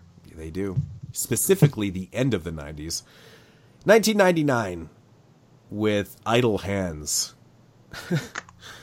Yes, this one. Listen, there's 2 distinct kind of 90s films. There's early 90s, which feels just it's just different. It still has a 90s vibe. And then there's late 90s, which feels like an early 2000s type of thing. And I like both of those vibes. The late 90s films they always had a lot of, well, these studio films obviously had a lot of big names and stuff, but it always had people in, I don't know, man. It just had tons of like pop culture references and all these big actors and stuff. You could just tell the time period just by, I mean, for fun, this movie has The Offspring literally playing in the movie. That's the best part. You know, that's awesome. It's crazy. Like, they have real bands in here, and they have lots of big names and shit. Like, Vivica A. Fox was in the fucking American Pie had like Blink-182 in it. Yeah, it's like Road Trip and The Faculty and yeah. I mean, I'm not saying it didn't happen before in films. I mean, we know Trick or Treat had Gene Simmons and you know, Ozzy and stuff just for a second, but you know, I don't know, the 90s it's films. Refreshing. Think about it, dude. Now you see big names in horror movies all the time. In the 80s, when did that really happen? Yeah, big names started in horror films, but they weren't big names yet. No, the reason why they had all the big names in the later 90s and shit was to sell the movies, because you just couldn't do that anymore. Right? You couldn't have a mainstream film with no buddies in them. Right? It just wouldn't work. So you had to have the pop culture, like the Offsprings. It was the floating heads era. You had to have the gimmicks and stuff. You had to have the big names, people seem to forget, but Seth Green, even in 99, was a household name. Like, people knew who the fuck he was. Right? Yeah. And it was the Jessica Alba was there, Jessica Alba was huge. Like Vivica Fox, like Christopher Hart, like Fred Wilder was in this movie. Connie Ray. Like, there's so many names and people you recognize. Eldon Henson, man, we all know who he is. Like, fucking crazy. Can we mention Jessica Alba is so fucking hot in this movie? Dude, her ass. Oh, I just wanted to put my face in there. Fuck. Oh my god, that scene was so crazy. I was like, holy fuck, forgot about this is a movie that I always seen on VHS's like previews, like before the movie. I would always see this movie's trailer, and I had never seen it when it was out. I didn't see it till years later. I bought it on DVD, like, I don't know, like 2010, and that's the first time that I seen it. I was watching this film the other night, and the wife came down, and she was kind of watching it with me for a second. I was thinking, I was like, man, this is one of the very first DVDs I ever bought, because this DVD came out, I believe, in like 2000 or something, or 2000, like the very first edition DVD, and I was like, that's really old, because that's about the time. Almost 20. It's crazy. Like, that's an old fucking DVD. And it was like holding the case, and it's super quality. It's not flimsy at all. It's not a snapper case. It's like a good DVD case. Pretty awesome. Kind of funny. We named off all these people, but we didn't mention off, the main character, Devin, what's his name? Sawa? I always thought that guy was going to become a lot bigger name. Mm-hmm. He just kind of has that look. You think that he'd become a bigger name, but I don't know. I just love this movie. Is so fun to me, man. Yeah, I reviewed this last year because I got the Umbrella Blu-ray. Yeah, me too. And dude, it's just even though normally I don't like watching a movie again so soon, but I was like kind of looking forward to this, and Carly had never seen it, so did she like it? Yeah, she liked it. It was fun. She's not really part of that generation, so well, to be. She's a little bit younger, but at the same time, she had seen a lot of like the Scream era films. So yeah. All right, so Idle Hands synopsis: a teenage slacker's right hand becomes possessed with murderous intent. It's like if you took the scene in Evil Dead and just made a whole movie out of it. I always felt like this, and it's funny as hell. I always felt like this movie was kind of a homage to Evil Dead / The Hand. It's just kind of what it is. It's just a killer fucking hand. This would have been a good double feature with Bloody Knuckles, right? I kind of like the fact that I don't think they ever explain in this film how his hand gets possessed. It just gets possessed. And it's really kind of funny because it's like a mainstream studio film with basically no fucking story. It's kind of funny. Like, it literally doesn't, like, that's the synopsis there. That's kind of true, man. Like, this dude's a pothead. His friends are potheads. That's all they do. They sit around, smoke bud, and eat cheesy poofs like Cartman. And all of a sudden, one day, he wakes up and he notices his fucking parents are kind of like not around and shit. And there's all these nude broadcasts and shit. There's people are getting killed. And he eventually realizes that his hand is possessed. And I'm like, okay. It's like, thinking back in the story, it's like, what the fuck? Like, there's no story to this at all. But I like it. I don't care because it's a fucking comedy.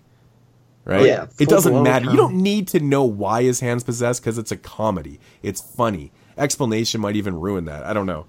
But I love the cast in this movie. I think I've always been huge... Cal Gass was in this movie. I didn't even know that. I think everybody in this film is odd. Like, I like everybody.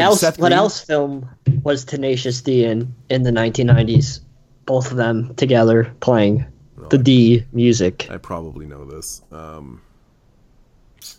It's one of the worst Orange films of the County? 90s. I don't know. No, One of the worst films of the Orange County's 90s. 2000s. Freddy Got Fingered? No. Suspense Pauly Kill Me. Shore. Is dead? No, it didn't come in the 90s. Biodome. Yes. Isn't it They're Bio? in that. Oh, it I isn't didn't even Biodome. Yeah. Jack Black and Kyle Gass as Tenacious D playing in That's the right. form. Hey, fuck everybody. That's not one of the worst films in the 90s. I love Biodome. It's pretty bad. I never liked Pauly Shore until he... Wait, fucking Tom DeLonge's in this movie too? Yeah, there's like a million people in this. It's ridiculous. Holy Offspring and Blink in the same movie. That's fucking awesome, man. That's so cool. But I love the one thing to actually like in this movie a lot is the I'm under the bed thing. That's kind of scary, yo. Mm-hmm. It's kind of funny. I thought it was scary. I was like, oh shit. Under the bed. But yeah, so you have this kid, right? And he's like super stonerish. I thought that they portrayed that pretty well, especially like the 90s stoner. He has the best. He has the best pipe ever. He hangs around his neck, and it looks like a puffer, like an asthma. It's puffer. like the pick of destiny, bro. But I love that shit because he doesn't need to try and hide it because it just looks legit. That's a great idea. The best place to hide shit, like I've always said, is right in the open. It's fucking awesome, man. Pretty cool. Yeah. But the only problem is with that, like, it's not logical because that shit would reek. You'd just fucking reek like weed. Oh yeah, yeah. You just smell it big time. But it's still good. Good idea. It was so awesome. I walked out of the marathon this morning or last night to go somewhere, and there's two guys standing on the street smoking a joint in the middle of the street. No shit's given. Yeah, but that's what a world we live in. That's life here all the time. That's just normal to see. Yeah, it's crazy normal. But now you just get a ticket here, and they'll take your shit. It's shit. legal now, or next week, or maybe I don't know. It's like legal right now. Yeah, they sent some stuff out to our hotels because medical marijuana is becoming a thing in PA more. That like we can't get people in trouble for smoking weed. Yeah, it's like that here. Now they'll just take your shit. But yeah, I mean, dude, it like I like Seth Green and the other dude. They're funny. Rolls over, yeah. I just like the vibe, man. This movie just has a good 90s vibe to it, early 2000s. It's I love that stuff, dude. It just screams 99. Like the soundtrack is like a time capsule, right? Yeah, you got fucking Rob Zombie. Oh man, like every popular song at that moment was in this movie. Yeah, you know, it is 99 to the T. I remember this shit, man, because I graduated in 98 and I don't hands get it next year, and I remember those times, man. And oh my god, dude, it's so much fun to watch. It really is, man. You even got like a gratuitous boob scene, which is nice. That's right. The only thing that I will say is and this happens every time I watch this, the final act I tune out a little bit. Like I'm not as into it. Like when they're crawling through the air duct and stuff. Actually, that has the funniest kill in the whole. I wish they would show that kill. Yeah, it's like she's like, I think Vivica Fox, or who's at the bottom, or is it Jessica Alba? I can't remember. But anyway, she's like, "Oh, come down," and she fucking comes down through this thing, and this rope catches her, and she gets sucked back up through his fan and just gets fucking demolished. But I wish they had shown it, man, because it's pretty funny. It is. I think it's an okay kill. But man, this movie has so many mistakes in it. Like the scene where Seth Green's character is throwing the cheesy poofs at his buddy there. Yeah. My God, dude, that there must be like 30 different edits in that scene because it keeps kind of switching back to, you know, the way they edit it to the characters. But every time they would edit back to the head, the cheesy poofs would be all different in different locations or be different amounts. Like it was fucking ridiculous. It was cracking me up. Who gives a shit? No, but this movie makes sense. I know, but it's just funny that it was fucked up so many times in a row. Like at least 20 times. I don't know. You know what? I noticed that the last time I watched it, but for whatever reason, I didn't remember seeing it this time. But because you were too busy on Carly sucking your wiener, so you're like, oh, I didn't notice it. How would that be busy? There's another scene too. I can't remember what the fuck it is now. I probably should have wrote it down, but yeah, I noticed a couple other mistakes, but whatever, man. It's just studio films not giving a shit, I guess. I don't know. I like when he's in the drive-thru and he just wings the fucking meal into that one car. Yeah, dude, what is with the huge bowl of hamburger? Like that that seems so unsanitary to me. I don't know. People are just digging their hands. What's up with anything in this movie? It's just like, but that's weird though. I just love how everything is like. I love how our lead character is literally like this complete slacker. Like just. Like never goes, like it's mentioned, he never goes to school. Like his Jesus, Dexter, what the fuck are you doing? Was that a fart? No, he's like gagged or something. Oh. But yeah, I love when he finds out his parents are dead, and he like, first of all, they're fucking dead for like days. He's like, yeah, I haven't seen my parents in a few days, man. Kind of it adds to the fact that that's how stoned he is, man. Yeah. They're like rotting inside the pumpkins.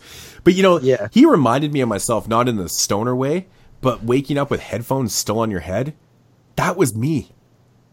Yeah, I used to do that when I was in like high school. I could never fall asleep with music. I always just listen to radio. See, the thing is, I couldn't listen to music on low, just on my stereo in my room. I had to have the music blaring in my ears to put me to sleep. How the hell did you fall asleep? Well, because I used to too, man. Because I would only hear it. I didn't have to listen. So if it's on my stereo, I would find myself trying to listen to it, which would take me away from falling asleep. So if it's blaring in my ears, I'm just hearing it. And don't you focus on the music though? No, it just put me to sleep. It was fucking crazy. Yeah, sometimes there was times though. I can fall asleep that way. I shit you not, man. One time I must have been having a restless sleep or something, but I woke up and my headphones cable was wrapped around my neck and I felt like he was choking me and shit. It was so bizarre, man. I was like, holy fuck. I might be the first person in history to fucking hang themselves in their sleep. Like the dust. Fucking crazy. But yeah, that was like me to a T. Well, luckily that didn't happen, because if it did, you wouldn't have been able to throw me under the bus like you did in the curve. So. You so butthurt. You're so butthurt. Well, we're talking about a floating heads film, so I had to bring it up again. That's true. That is true. Fucking asshole. Yeah, it's pretty fun, pretty funny. But again, this is another movie where there's not much substance to it. Like, you can't really talk about it. It's just it hits. It's like the jokes hit. It's so silly and stupid. Like, of course, Jessica Alba's Anton's dream girl and stuff. Of course, she comes driving by. It's like that scene from Friday. Hi. Yeah. And like, anyway, she's riding her bike. She's on her motorbike or whatever. Drops her lyrics book in the middle of the road. Well, there's your in, buddy. Of course, it's so fucking cheesy shit like that. But it's pretty funny. I wish there was an end. I love how he his hands like grab it, like choking her. He like ties it up. He's like, It's like so weird. It's like that person would be like, "What the fuck are you doing, bro?" She's like, "Oh, kinky." When she's in those fucking panties at the end, running around on that car, Jesus Christ. Yeah, dude.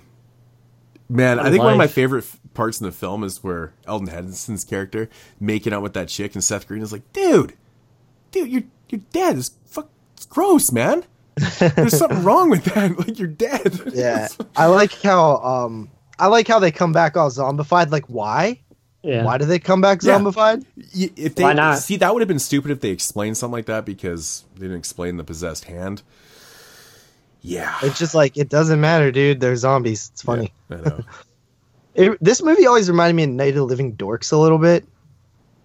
I don't know why. Yeah, a little bit. Just maybe the stoner thing and the fact that his friends came back to life. I like how they had to pretty much kind of pad the time with Vivica A. Fox's character. Like, she's this person hunting for this, and the way she finds where the possessed hand is. The fucking stupid pentagram that makes no sense. Yeah. Like, you can literally draw anything if you look at the way the X's are in there's like 3 right here, but she still manages to make this perfect pentagram out of it. Yeah. It's like, come on.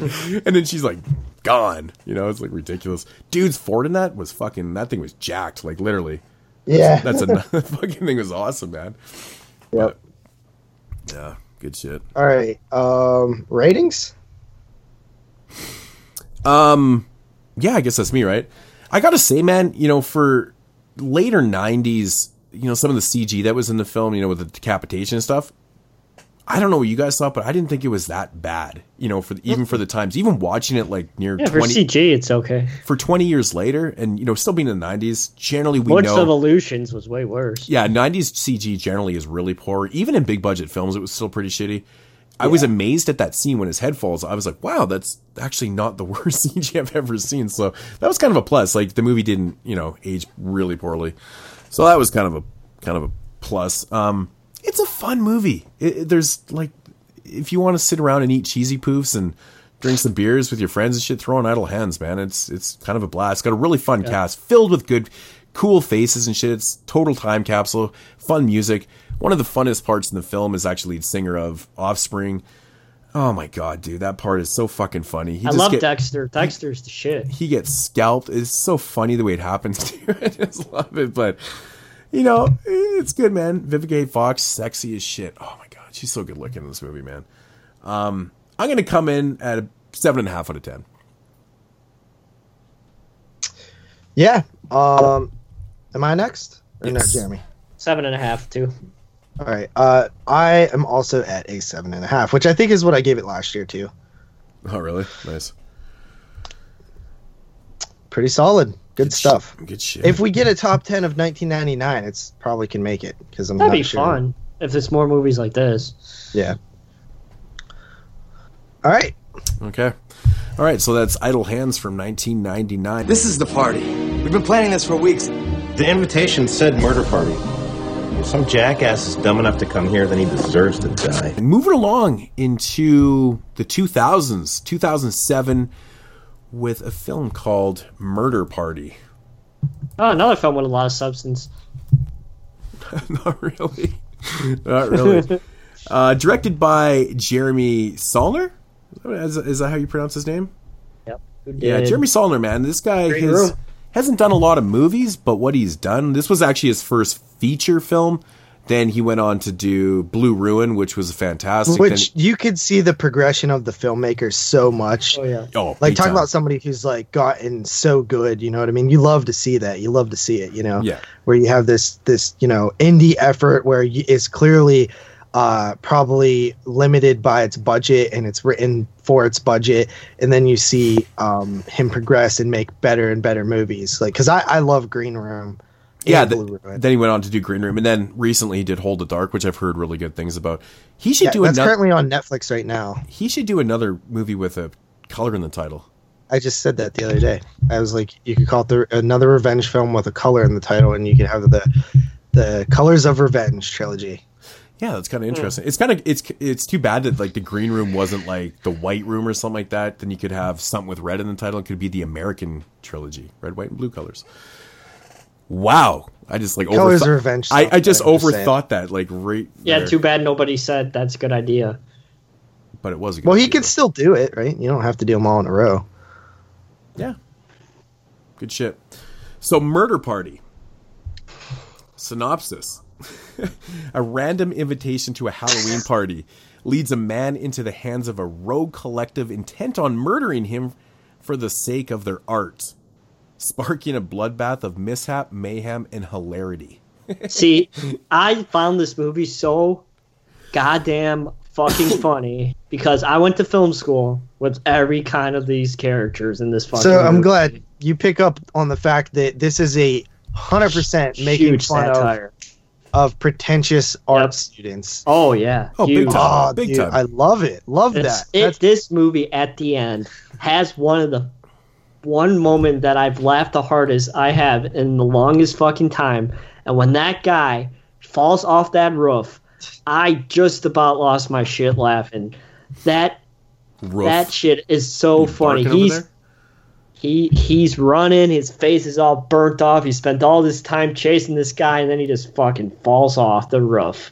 And it's Are you barking at me? so Roof? Yes, Moods, we get it. Thanks. For gay. Thanks for saying a joke that you've already When he fucking falls said. off the roof? Yeah, no, that actually that part is pretty fucking Some funny. states say roof. Sounds like you're barking over there. Worse than Dexter. Christ. Okay, But no, that's shit. That's shit. Dude, I think like my favorite fucking character in this movie, man, is the lead character. Mm-hmm.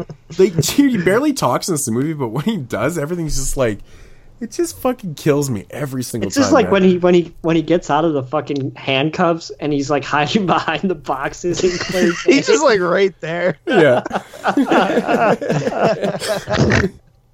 And then, like, dude, I don't know. I thought this movie was pretty funny too. I didn't laugh out loud that much, but I thought it was like great, funny, good stuff. Like whenever the dude gets like dude's like burnt as fuck, right? He's just so burnt. They're like, hey, he's on fire outside, and like nobody cares. Yeah. And they all they're trying to find extinguishers. Oh man, that's great. That's great. And then I just love how pretentious everybody is, and how the one dude is like a total phony, like the lead gang leader type guy. He's like a complete ass phony. I love when they expose him for when they find his notebook and they're like, dude, you write down shit that you're gonna say to us? Like, he has it all written down. That's fucking hilarious to me. I'm like, do people actually do that shit? Probably. That's some fucked up shit, man. Like, that's super calculated. That's borderline psychotic. Like, Oh, dude, at the end, that's when crazy. They thought that after he murdered all those people, like, oh, that's just art. It's like, Jesus Christ, I went to school with all these fucking people. Total fucking, oh man. Yeah, art people are... Oh my God. Can be that pretentious, man. Oh yeah, it looks so good. I think I'm pretentious. Yeah, man. See, the one thing, like when I first watched this film, I thought when that one girl falls over and dies from eating the raisins, I thought that was the setup to him gonna be causing all the mayhem and murder in funny ass ways and shit. But it totally doesn't go that way. I felt like that was a setup where, you know, by chance the guy that's bound up actually killed somebody. Yeah, you know, like that concept is funny as hell to me. Like he comes out of his comfort zone one time and he just fucking starts accidentally murdering everybody. Yeah. So I thought that was going to set off a chain of events of, you know, just these kind of weird coincidences where, you know, he's going to have to get involved. Like Tucker and Dale versus Evil. Exactly. That's how I felt this one was going to go, but it totally goes a different way, and everybody involved in the, you know, the pretentious art people just go straight mayhem. Start murdering each other. They're like the weirdest character. Like, I don't know what they're saying with the one dude, but he's like bisexual, and like, you know, he's banging the one chick, and then all of a sudden he's banging the dude and stuff. And I'm like, yeah, art people, man. I guess they do it all, right? They had that fucking I loved around with the the dog dude. with the weird name. Yeah. Oh man. Yeah, what was it? Hell's Hammer or something like that? Oh, He's like, no, his name actually is Hell's Hammer. Yeah, I'm gonna put him to sleep soon though. Because he's too old and I only like puppies. Like, I just love how he said, you know, Hell's Hammer. Like, it's just so perfect. Like, it's such a dumb name, but it's like, you can picture this guy being like, I want something that's gonna be, you know, aggressive and rebellious. He's like, Hell's Hammer, you know, comes up with his dog's name. Oh, dude. And I love the beginning where you're following the lead character and he's all like a loser, and he finds that thing, he goes home, he like looks at his cat and he's like, come on, get down. Sir Lancelot. Sir Lancelot, get down. And the cat doesn't get down, so he just lets the cat stay there instead of it totally describes this like wimpy character who is clearly just, well, you know, it's actually the setup to the funnier joke at the end where he comes in and you know, he's not really a badass, but like he survived this whole night and shit, and then he's like, Sir Lancelot, off, and the cat gets down and it's like, oh, now he's badass.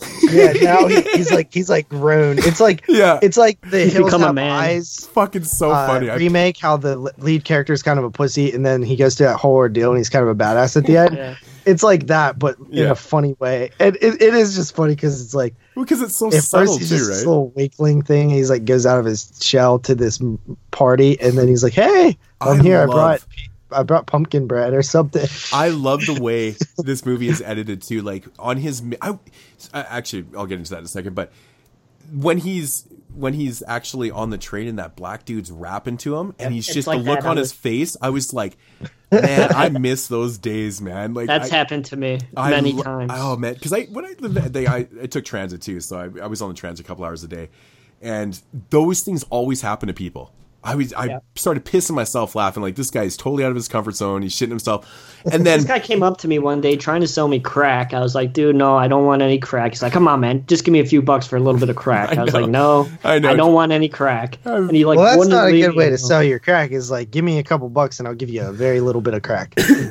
Just wouldn't leave me alone. But so anyways, after he gets off the train there and he realizes he's like in a bad neighborhood and shit, and just the way it's edited, like he's kind of looking around like, where the fuck am I? Like, it's all of a sudden, it's funny because it went from Halloween atmosphere to like totally not Halloween atmosphere, and then all of a sudden, on top of that, he's in this ridiculous like cardboard costume we just threw together. It's so fun. This subtle comedy is just so fucking funny, and then all of a sudden, like after about 30 seconds of us, the viewers, watching him kind of walk around, it cuts to him just running down the street like, I need to get there. And I fucking just lost it again. I was bursting out laughing. Like, because it's a silent scene. It's just like his body, the sound of his body movement. Like, I think you can faintly hear him going, like he's just, I need to get the fuck out of here, man. Fucking so funny. It is a really funny movie, man. And it just shows that you don't need a big budget to make something that's really it's funny. Indie film done right, dude. Like you just want to love it, you know what I mean? And it's, you see these like all the characters are so great. Like each of the little like artists and their things are funny. Like the one dude who's sitting there playing PSP the whole time, and he's like, when they're debating on food and stuff, and he's like, "I'll eat anything" or something. Like it's just like the conversation of them wanting food is funny. Yeah. It's like 2 minutes. Like, I want pizza. Pizza sounds good. No, how about fish and chips? No, I think we should go for Korean. No, I had Korean last week. No, it's the same guy that's like, "Oh, I'll eat anything." He pipes up and he's like, "No fish." Yeah, he actually says that. It's like, okay. I like how he gets all offended that they're making fun of his art and stuff. Yeah, the fuck, man. That guy. Yeah, this movie is just filled with ridiculous characters, man. Ridiculous. Oh yeah, man. It's like, good stuff. The cliche. Oh man, it's so perfect. When man. what did he the dude pulls out that popsicle stick that the girl I've been keeping this forever. Which is so like pretentious artist, like loser thing to do. Yep. Weirdo. Fucking weirdo. Yeah, exactly. Yeah, this movie's fun. This is a movie that it's a movie that whenever it like, cause this has come up a few times in our Halloween polls and it just never got picked. I think it was close last year, but it's one of those movies that you kind of, like I knew about it. I'd never seen this before, but I'd known about this film for a while, especially since, I'd seen the other filmmakers' 2 films. And, but you look at it and you're like, wow, I can't believe how long ago this came out. Like you don't even realize how much time has passed. And you're like, wow, I always considered this like a kind of like a newer film, but it's not. No, we're just old. Yeah. Like, cause what year did you say this came out? 2008. 2008. So when we started the podcast, seven. When we started the podcast, this movie wasn't that old. It was like 2007, 8, 9, 10, 11, 12. That like 5 years old. And you're like, it's not that old. But now it's like, holy shit, this movie's old. Yeah, dude, it's like over a decade. That's crazy. Yeah. But yeah. Yeah, but so what I was leading in the beginning of the film when he's on the train there and, dude's like screaming at him and shit. After the whole scene at the art party and shit, I would have loved to have seen his track back on the train to see what would have happened. Yeah, that you almost think like they're setting it up because exactly. You see all these other things play out at the end. Yeah. Like he shows he's a different person. Because it plays out like, I mean, they set up the cat joke in the beginning. It would have been cool if they had have done a train scene because they just show him kind of beating down the street and then one guy kind of look at him like, hey man, good morning. He's just all bloodied up and shit. But I love that he goes home and he sits down on the couch like the whole cat thing. He gets the bowl of candy corn that he left out, but by the way, fucking candy corn. Yeah, I know. And he just like throws on his videos that he rented that he didn't get to watch the night before. He's like, I'm gonna watch these. I love the fact that he only takes off his helmet and he keeps the rest of the costume on. And actually, that's one of the funniest parts in the movie too. I always thought, man, when he goes to his Halloween box, it literally says Halloween costume on it or whatever. And he pulls out the Halloween costume and he kind of gives it a smile and he throws it over his shoulder. And the next scene is him cutting up the box and then we get revealed his costume. That shit made me laugh. Like, who needs a costume when you have the box? Yeah. It's like that old joke on Christmas Day where kids are more, they're more obsessed with not the toys that they got, but the boxes that they came in. It's like, what the fuck, man? It's so funny to me. So funny. But, yeah, good film. Ratings? Sure. 8 out of 10 for me on this one. Super funny stuff. Check it out if you haven't. Yeah. Check it out if you haven't. So me, I'm going to go ahead and say that it is probably 7.5 out of 10 for me. Yeah, I'm actually at the same on this one, 8 out of 10. I found myself laughing out loud. I mean, that's what I do, though. I just laugh out loud all the time, but I was pissing myself this time. It's just funny. I love this type of comedy. It's great, man, and making fun of artsy fags, I guess. I guess that's kind of what they're saying. Which it's pretty funny to me, but very well-written, fun characters, good film. Really good stuff. You like your horror comedies and shit? This is one of the better ones out there. Yeah, we did all horror comedies this year. I know, right? Yep, that's what happens, man, when you let the people pick. Yeah. Buddy. Oh, well. But that is going to conclude the episode, man. That's, I already forgot what episode we're on. 142? Yep. 143. It's 143. Holy shit, dude. 143, man. That was fun. That was a fun episode. It was a good episode. Yeah. Glad to hear you I'm agree, excited. JP. So it's actually true. We do not review horror films because we reviewed a thriller, then 3 horror comedies.